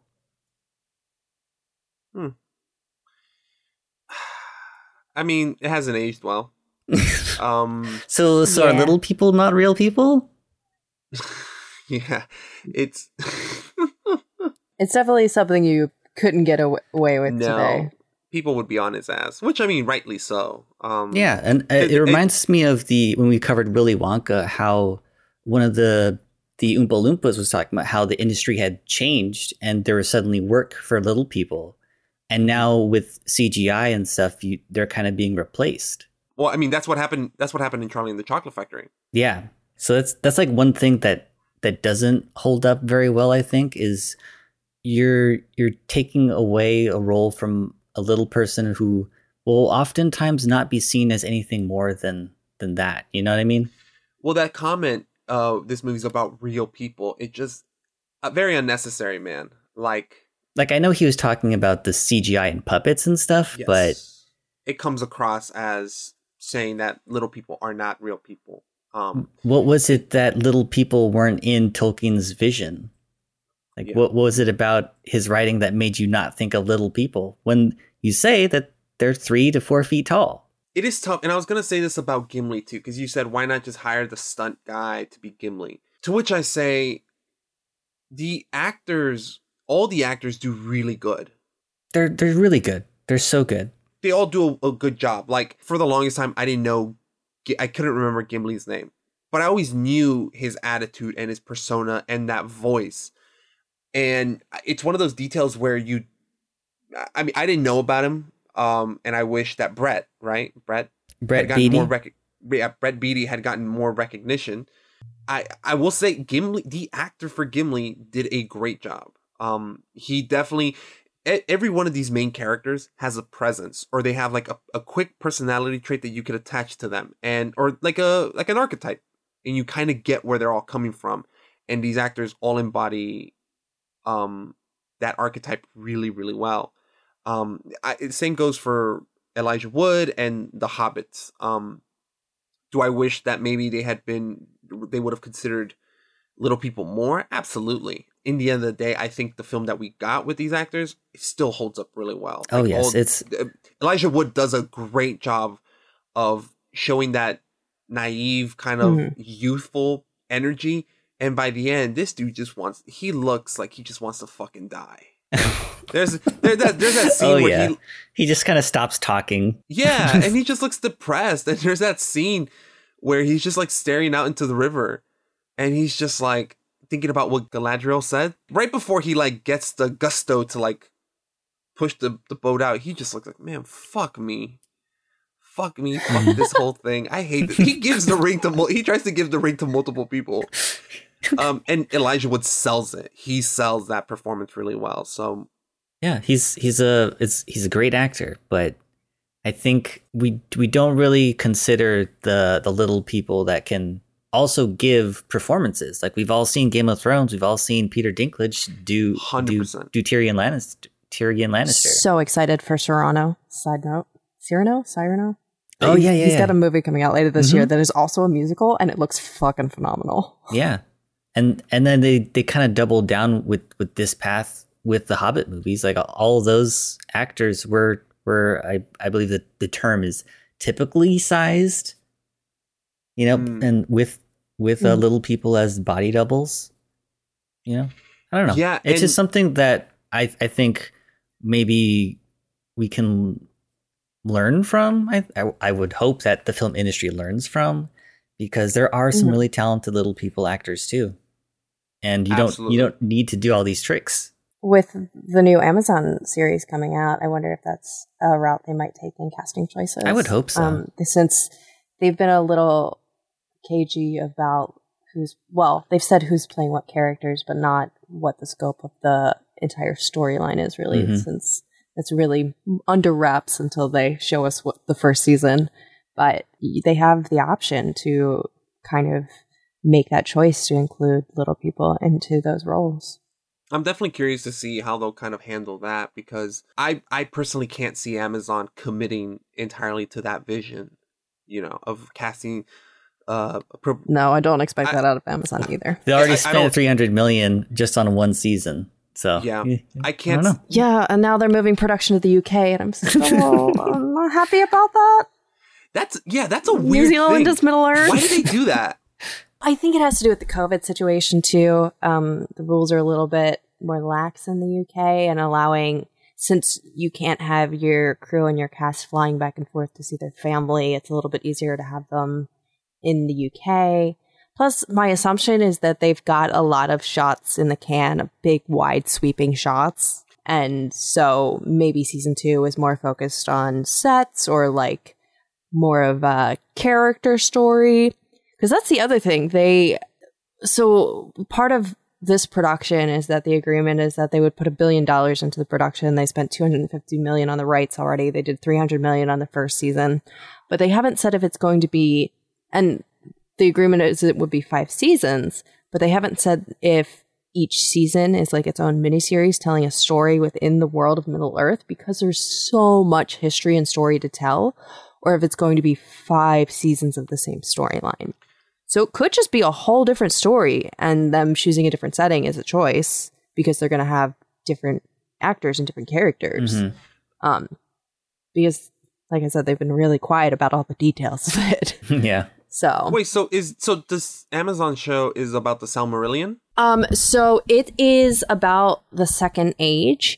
One of the first teasers they showed was a map with an island on it. I want to say named Numenor. But that island fell into the sea during the Third Age. So it only exists in the Second Age. Ooh. And then when they were talking about the teaser almost, I guess, but like what Amazon Studios was saying, they said, we'll take viewers back to an era in which great powers were forged, kingdoms rose to glory and fell to ruin. From the darkest depths of the misty mountains to the majestic forests of the elf capital of Lindon to the breathtaking island kingdom of Numenor, to the farthest reaches of the map. So my understanding of that is that we might get to see Moria in its height, in all its dwarven splendor and stuff like that. Again, personal interpretation. No, they haven't confirmed any of that, but that was just what I took from their announcement because they have been so cagey on the details of it so far. So this does take place before the trilogy. Yeah, it's before the story of Lord of the Rings. It's in a whole different age. Okay. So again, I know I said don't read the Silmarillion, but maybe if you want any backstory, you might have to read the Silmarillion. There might be enough backstory in the prologue of the first episode. Which I'm fine. I'll take that over reading, man. It's like it's not for me. Tolkien specifically is just not for me. I can't. He's a very wordy man. I love these stories, but he will take 3 pages to describe a tree, and no one really needs that. And you're not even exaggerating. I remember reading the same page over and over again. I'm like, this can't all just be about this tree, right? And it is. Mm-hmm. And I never picked up the book again. You lost you, man. I wanted to talk about real quick how, because this movie was in development hell for a few years. This was so I didn't get too into depth into it, but this movie was under Miramax, or I think they were pitching it to Miramax and to the Weinstein brothers. Mm-hmm. The reason it was so in development hell for a long time was because Disney owned Miramax and they did not want to fork up the cash to make this the right way, the proper way. I think the Miramax guys brought on Peter Jackson, and he kind of pitched the story the way he wanted to. And Harvey Weinstein was actually the middle guy between Disney and Peter Jackson. And it said that he was really like trying to please both parties. He didn't want to upset Disney, and he would get angry at Peter and shout at him and tell him that the movie had to be, he could only tell the Lord of the Rings story in one movie that was 2.5 hours long. Can you fucking imagine that? Absolutely not. 9 hours is what we have right now. And taking all that and putting it into 2.5 hours. There's no way. You can't have like a group get together and then break up and then still have to watch 2 hours of the movie. That's crazy. Yeah. Okay, so you know the Two Towers in the Battle of Helm's Deep, there's that one kind of lead orc who's a little rough looking. Mm-hmm. Supposedly that's Harvey Weinstein, because Peter Jackson did not like him. I think I read that earlier this year. I think in prep, because the anniversary is coming up, and I think more and more stories have been coming out about it. I think there were pictures of that orc next to Harvey Weinstein. It matches. Oh my God. Nothing officially confirmed, but that's the speculation. Yeah. I mean, you could say that now and then you'll go viral. Yeah, everyone will agree. Yes, absolutely. Get him. Get him. Get him a body bag. Another thing that I thought was really interesting was, so there's that story about Weinstein, and then there's Sean Connery, who was reading for the part of Gandalf, I believe. No. I believe. Sorry, I'm just picturing that in my head now. It's just no. I agree. No. Yeah, so apparently Sean Connery said no to Gandalf, and so did Daniel Day-Lewis, which I love Daniel Day. But I'm so glad that Ian McKellen got it. But something that's really funny, and I spoke to Chris about this. Chris has been on the show before. He was here for our Toy Story episode, and I spoke to him a while ago. We were talking about Sean Connery's career and how I originally said that he quit acting because The League of Extraordinary Gentlemen was such a horrible film. That's what I thought too. Well, Chris actually proposed it a little differently. He said, no, I don't think he did it because of that. He thinks he quit acting because it got to a certain point where just Sean Connery didn't know what was going to be a hit or not. He said no to Star Wars, which obviously became Star Wars. He said no. They pitched him the script, The League of Extraordinary Gentlemen, and he's like, well, I don't get it, but all those other movies that I rejected became hits, so fuck it, I'll take it. And it turns out it's a massive flop. And he said, fuck it, I'm leaving, because he just didn't get it. There's this article that literally has the quote that says, apparently... so Sean Connery was reading for the part. He read the script, he read the material, and just didn't get it. It kind of confirms what Chris was saying, that it got to the point where all these franchises and IPs were being pushed out and they were offering roles to Sean Connery, and he kept missing out. He kept passing them because he just didn't get it. And the one franchise that he did give a chance fell fucking flat. I think that's kind of funny. I could just imagine Sean Connery just being like, wow, this shit, I don't get it. And just walking away. That's a terrible accent, by the way, but we've already established this. I just think it's really funny that this man has had chances to play in some of the biggest franchises of all time, and he never did because he just didn't get it. I think that's kind of funny, personally. Patrick Stewart also turned down the role of Gandalf. What? Really? Mm-hmm. Oh. I mean, I like Ian McKellen. He's the best. Oh, yeah. Oh, yeah. He is the perfect Gandalf. Acting. I do kind of wish I had heard Sean Connery deliver some of the lines. Just the famous Gandalf quote, the one where it's you know the quote, the one that everyone recites. You shall not pass. No. The all right, hold up. It's the one that he tells Frodo, like, I wish the ring had never come to me. Oh, so do all who live to see such times, but that is not for them to decide. All we have to decide is what to do with the time that is given to us. You knew that memorized, or are you reading it from? No, I did have that one in my notes because that was my favorite quote. That's such a great quote. That is such a great quote. It is. I just wish I had heard Sean Connery say that in that accent. I don't know, man. Maybe I'm fetishizing it, but I wish I had heard it, but I don't know. Takeaway is Ian McKellen is still the best Gandalf, and he is the only Gandalf in my eyes. And you know what? I think he's the best Magneto too. Yeah. Oh, I like Michael Fassbender, but too much iron in your blood. Yeah, X2 is really just so fucking good. I love it. Who? X2. X2. Oh yeah. It's my favorite X-Men movie out of all of them. Same. Yeah, 100%. I will say, I have the feeling that Warner Bros. Is eventually going to reboot Lord of the Rings along with Harry Potter. I don't think that they can, right? Didn't Amazon buy the rights? Well, so that's the other thing why it's a little bit fuzzy. They didn't say which rights they purchased. So the Warner Brothers and New Line owned the rights to the 4 original books, the trilogy and The Hobbit, which is actually how they were initially planning to extend The Hobbit into 3 books, or 3 movies, I should say. They were going to take the information from the appendices at the end of Return of the King and talk about the 60 years between The Hobbit and the Lord of the Rings books. Obviously, they did not do that. I'm still a little salty about it because really that 3rd movie was so bad. But Peter Jackson did some video a few years back, or maybe more than a few at this point. The concept of linear time is not great for me these days. But he had some binders on the shelf behind him that said the Silmarillion Part 1 and 2.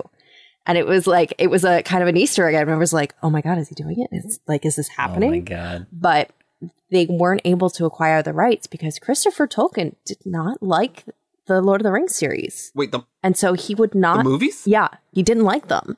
And so he wouldn't sell the rights to any of the other books to Peter Jackson or Warner Brothers.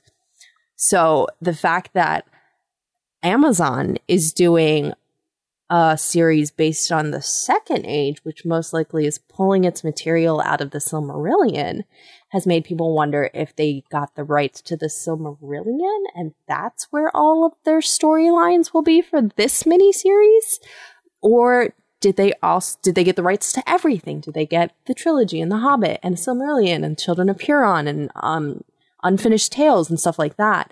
Because there's so many other things, because Christopher Tolkien took over as his father's editor following his death. And so he took all of the notes and things that had never been officially published and edited them into things that were able to be published afterwards. So there's a lot more content. Like, the world of Middle-earth in book form is incredibly fleshed out. I mean, Tolkien wrote like languages, like 2 different dialects of Elvish, the Black script, the Dwarven languages. Like, it's incredibly detailed. And so, like, the fact that Amazon's being so cagey about what rights they got and what storylines they're going to tell leaves a lot of it up in the air still. When I watched that Tolkien movie, I think one of the things that really hurt it was not having the music and the imagery of these movies, though. Right? So it's going to be really weird watching an Amazon show called Lord of the Rings, whatever, something, and not hearing the do do do do do. That's true. I didn't even think of that. And the music is very important to me. It's so important. Because I am going into the Amazon series optimistically. I want it to be good. I want to. Anytime I am viewing Middle-earth, I feel at home. And I want that same feeling when I watch this new series. So now that you've pointed out that they may not have the same musical themes, I'm like, this might not be the same. It's gonna be tough. Like, it's gonna have the name in the title, but like, I don't know. It's gonna be weird. I mean, we will just find out when it comes out in 2023. I think. Yeah. I think that's when they've said, or 2023 or 2024. It's not coming out anytime. Wait, the Amazon series? Yeah, I don't think it's coming out in No, it's coming out September 2022. Ooh. Is it? Yeah, no, it's September of next year. They dropped a picture, and they said that the world will be open in September of 2022.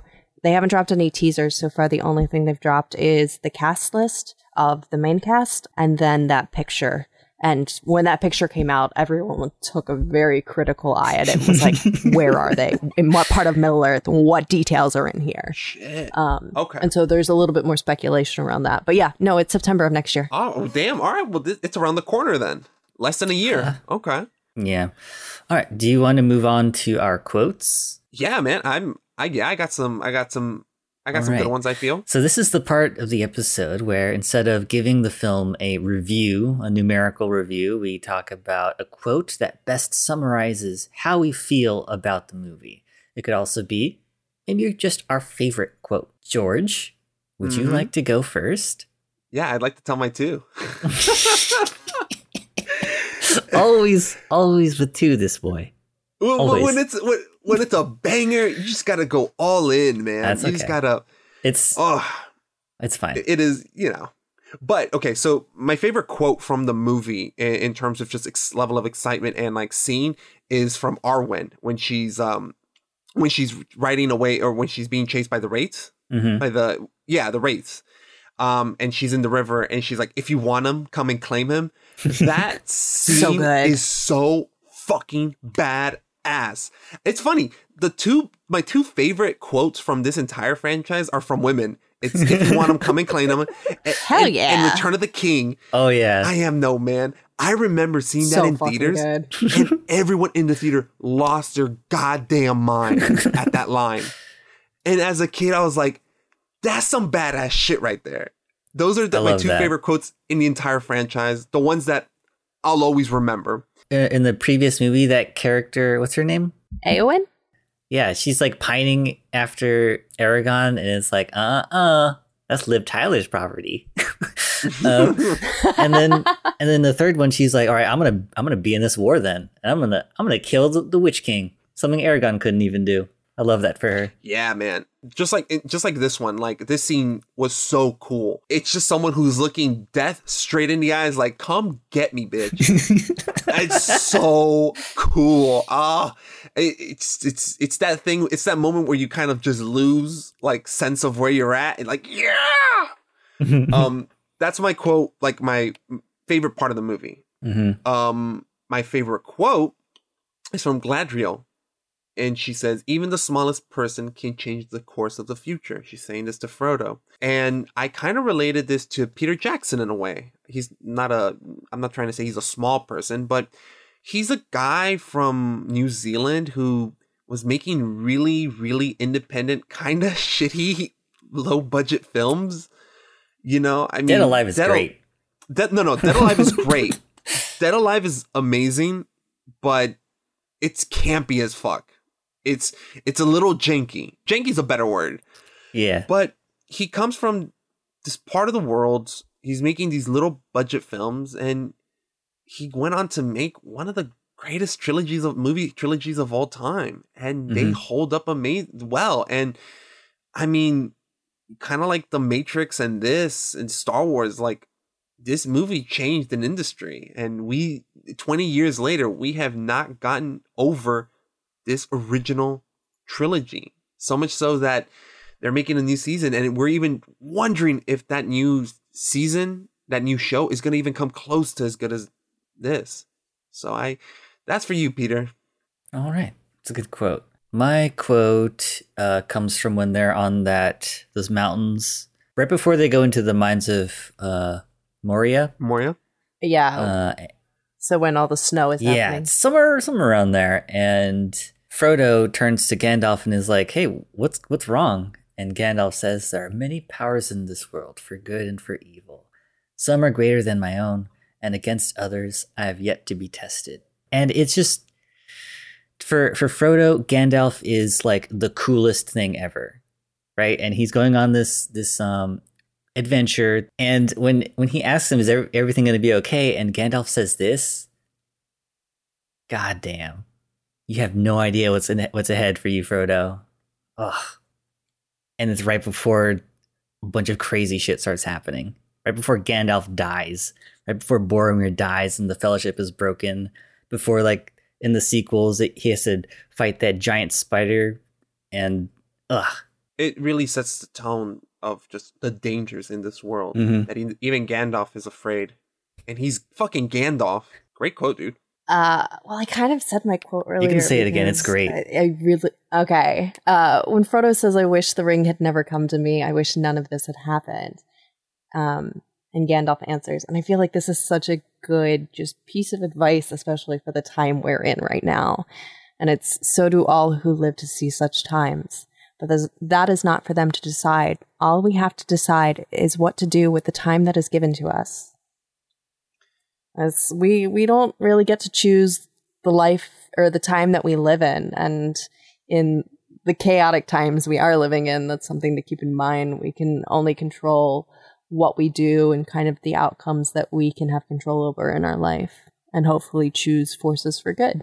Beautiful. Yeah. It reminds me a lot of Harry Potter, right? I remember someone was talking about Harry Potter and saying, like, one of the biggest themes of that movie, or that franchise, is kind of not doing the easy thing, but doing the right thing. And I really feel that in this movie as well. And I think that quote does a pretty great job of saying, like, we can only control what we have to. So it's our responsibility. We have the choice to make these things better. And Frodo constantly makes that choice. What a champ. What a trooper. What a trooper. I would have tossed that ring over the fucking waterfall. I'm sorry. I have two quotes, because there's one that just makes me laugh so much. It's when Samwise is leaving the Shire, and he stops and he goes, if I take one more step, I'll be farther away from home than I've ever been before. And then Frodo's like, come on, Sam. And then he starts going. There's a YouTube edit. Oh my God. Fuck, I know what you're talking about. There's a YouTube edit, 14 hours long, I think, of every time Samwise takes a step, it plays that scene over again. I don't know who does these things. Like, this isn't the only like weird, randomly long edit on YouTube, but I don't know. Every time I hear that now, it makes me laugh. I mean, there's a lot of great internet videos that have come out of Lord of the Rings. They're taking the Hobbit's eyes and they're doing the best.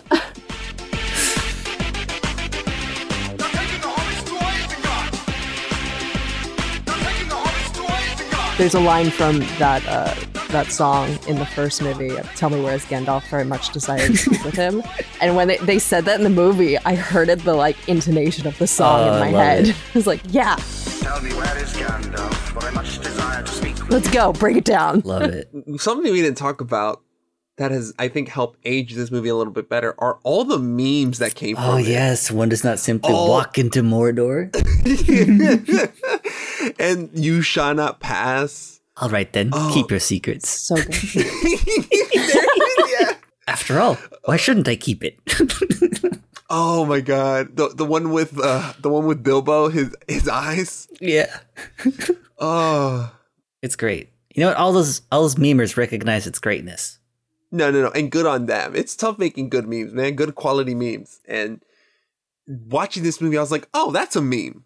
Oh, that's another meme. Oh, that's another. It's constantly. God but damn, at the same time, like, that's just a good ass line, you know? Yeah. Mm-hmm. I do want to rewatch the next two just to kind of pick up the memes even more. Especially they're taking the hobbits to Isengard. A banger of a song. I love that Orlando Bloom has seen that video. He has, yeah. Great franchise. Go watch this if you haven't. Don't be that person. If you haven't seen it, just if you haven't seen it just because it's not interesting, just watch it again. It's great. It's a piece of like film culture. Absolutely. You know? Yeah. Film history. As Dylan said it the other day or the other last episode, it's like required viewing. Yeah. You know?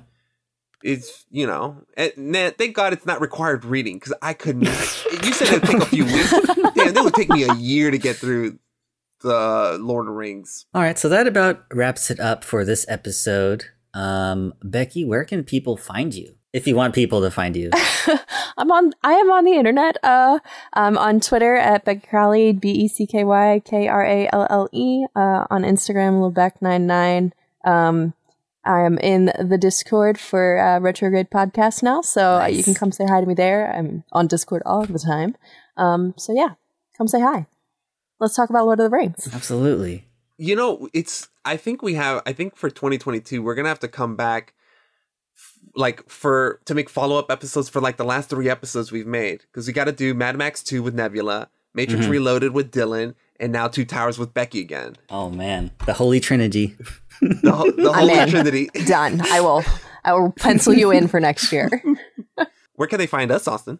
Well, we are on Instagram and Twitter at retrograde_pod. We are also on YouTube, Retrograde Podcast. We have our movie trailer or episode trailers that we post, and some of our long form videos, because we talk about movies and sometimes you need a little visual reminder of what we're talking about, because sometimes we're very long-winded. What else? We are on Facebook as Retrograde Podcast, but I don't really log into there very much, full disclosure.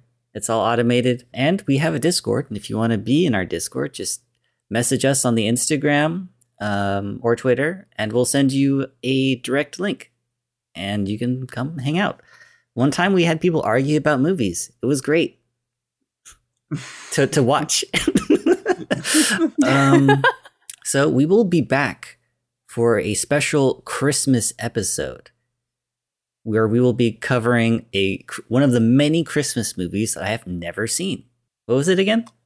For a second, I forgot. I was like, what are we watching? It's a Wonderful Life. It's a Wonderful Life. You've never seen It's a Wonderful Life? I've never seen a lot of Christmas movies. Wow. That's also just like a classic film. It is. And I think it's celebrating its 75th anniversary this year. 70 Perfect timing. Perfect timing. Yeah, I've only seen it once, and we were watching it through Discord, so I was half paying attention. Didn't really give it its fair shot. I mean, look, man, I hate watching movies through Discord in a group setting. Because there's a lag, and it's not great. It's not ideal, but yeah, the thing I don't like about watching movies with people is when they start talking. I'm like, I want to watch the movie. We can talk afterwards. We can talk as much as you want, but please, not during. Please. It's just, it's a me thing, maybe. I don't know. I thought I was like that, but it turns out I talk with my sister all the time. Like, me and her will watch a movie together, and we're just talking the whole time. It's like, did you know? It depends on the film. Yeah, it does. I saw Mortal Kombat with some coworkers this year. Our boss bought out a theater, and we just heckled the shit out of that movie, and it was great. No, awesome. Totally appropriate. I think if you're watching Lord of the Rings, though, it's like, you know, maybe we'll talk about it afterwards. You know, no, so that's our next episode. And for our final episode, we're going to be doing a kind of year retrospective where we talk about the movies that we have seen in theaters. Yeah. Obviously, we're still in a pandemic, but theaters have opened up. We want to talk about the movies we've seen in theaters. Some of them together, some of them apart, some of them I watched at home during the A24 screening rooms. It'll be a fun time, just reminiscing about every movie that we've seen this year. And we're definitely going to talk about Spider-Man No Way Home, because that's definitely coming. I'm watching that tomorrow. And I mean, we got to talk about Spider-Man. Probably going to talk about The Matrix as well, because I got my opening day. Yes. I'm seeing that Christmas Day, actually. That's my Christmas present. Yeah. Oh, we're definitely going to talk about Matrix, definitely Spider-Man, and a whole bunch of other films that we have seen in theaters. So please keep an eye out for that as well. And if you made it to the end of the episode, thank you. I know these past few episodes have been really long, so I really appreciate the time you took to listen to us talk about movies. 100%. Thank you very much. All right. We will see you on Christmas. See ya.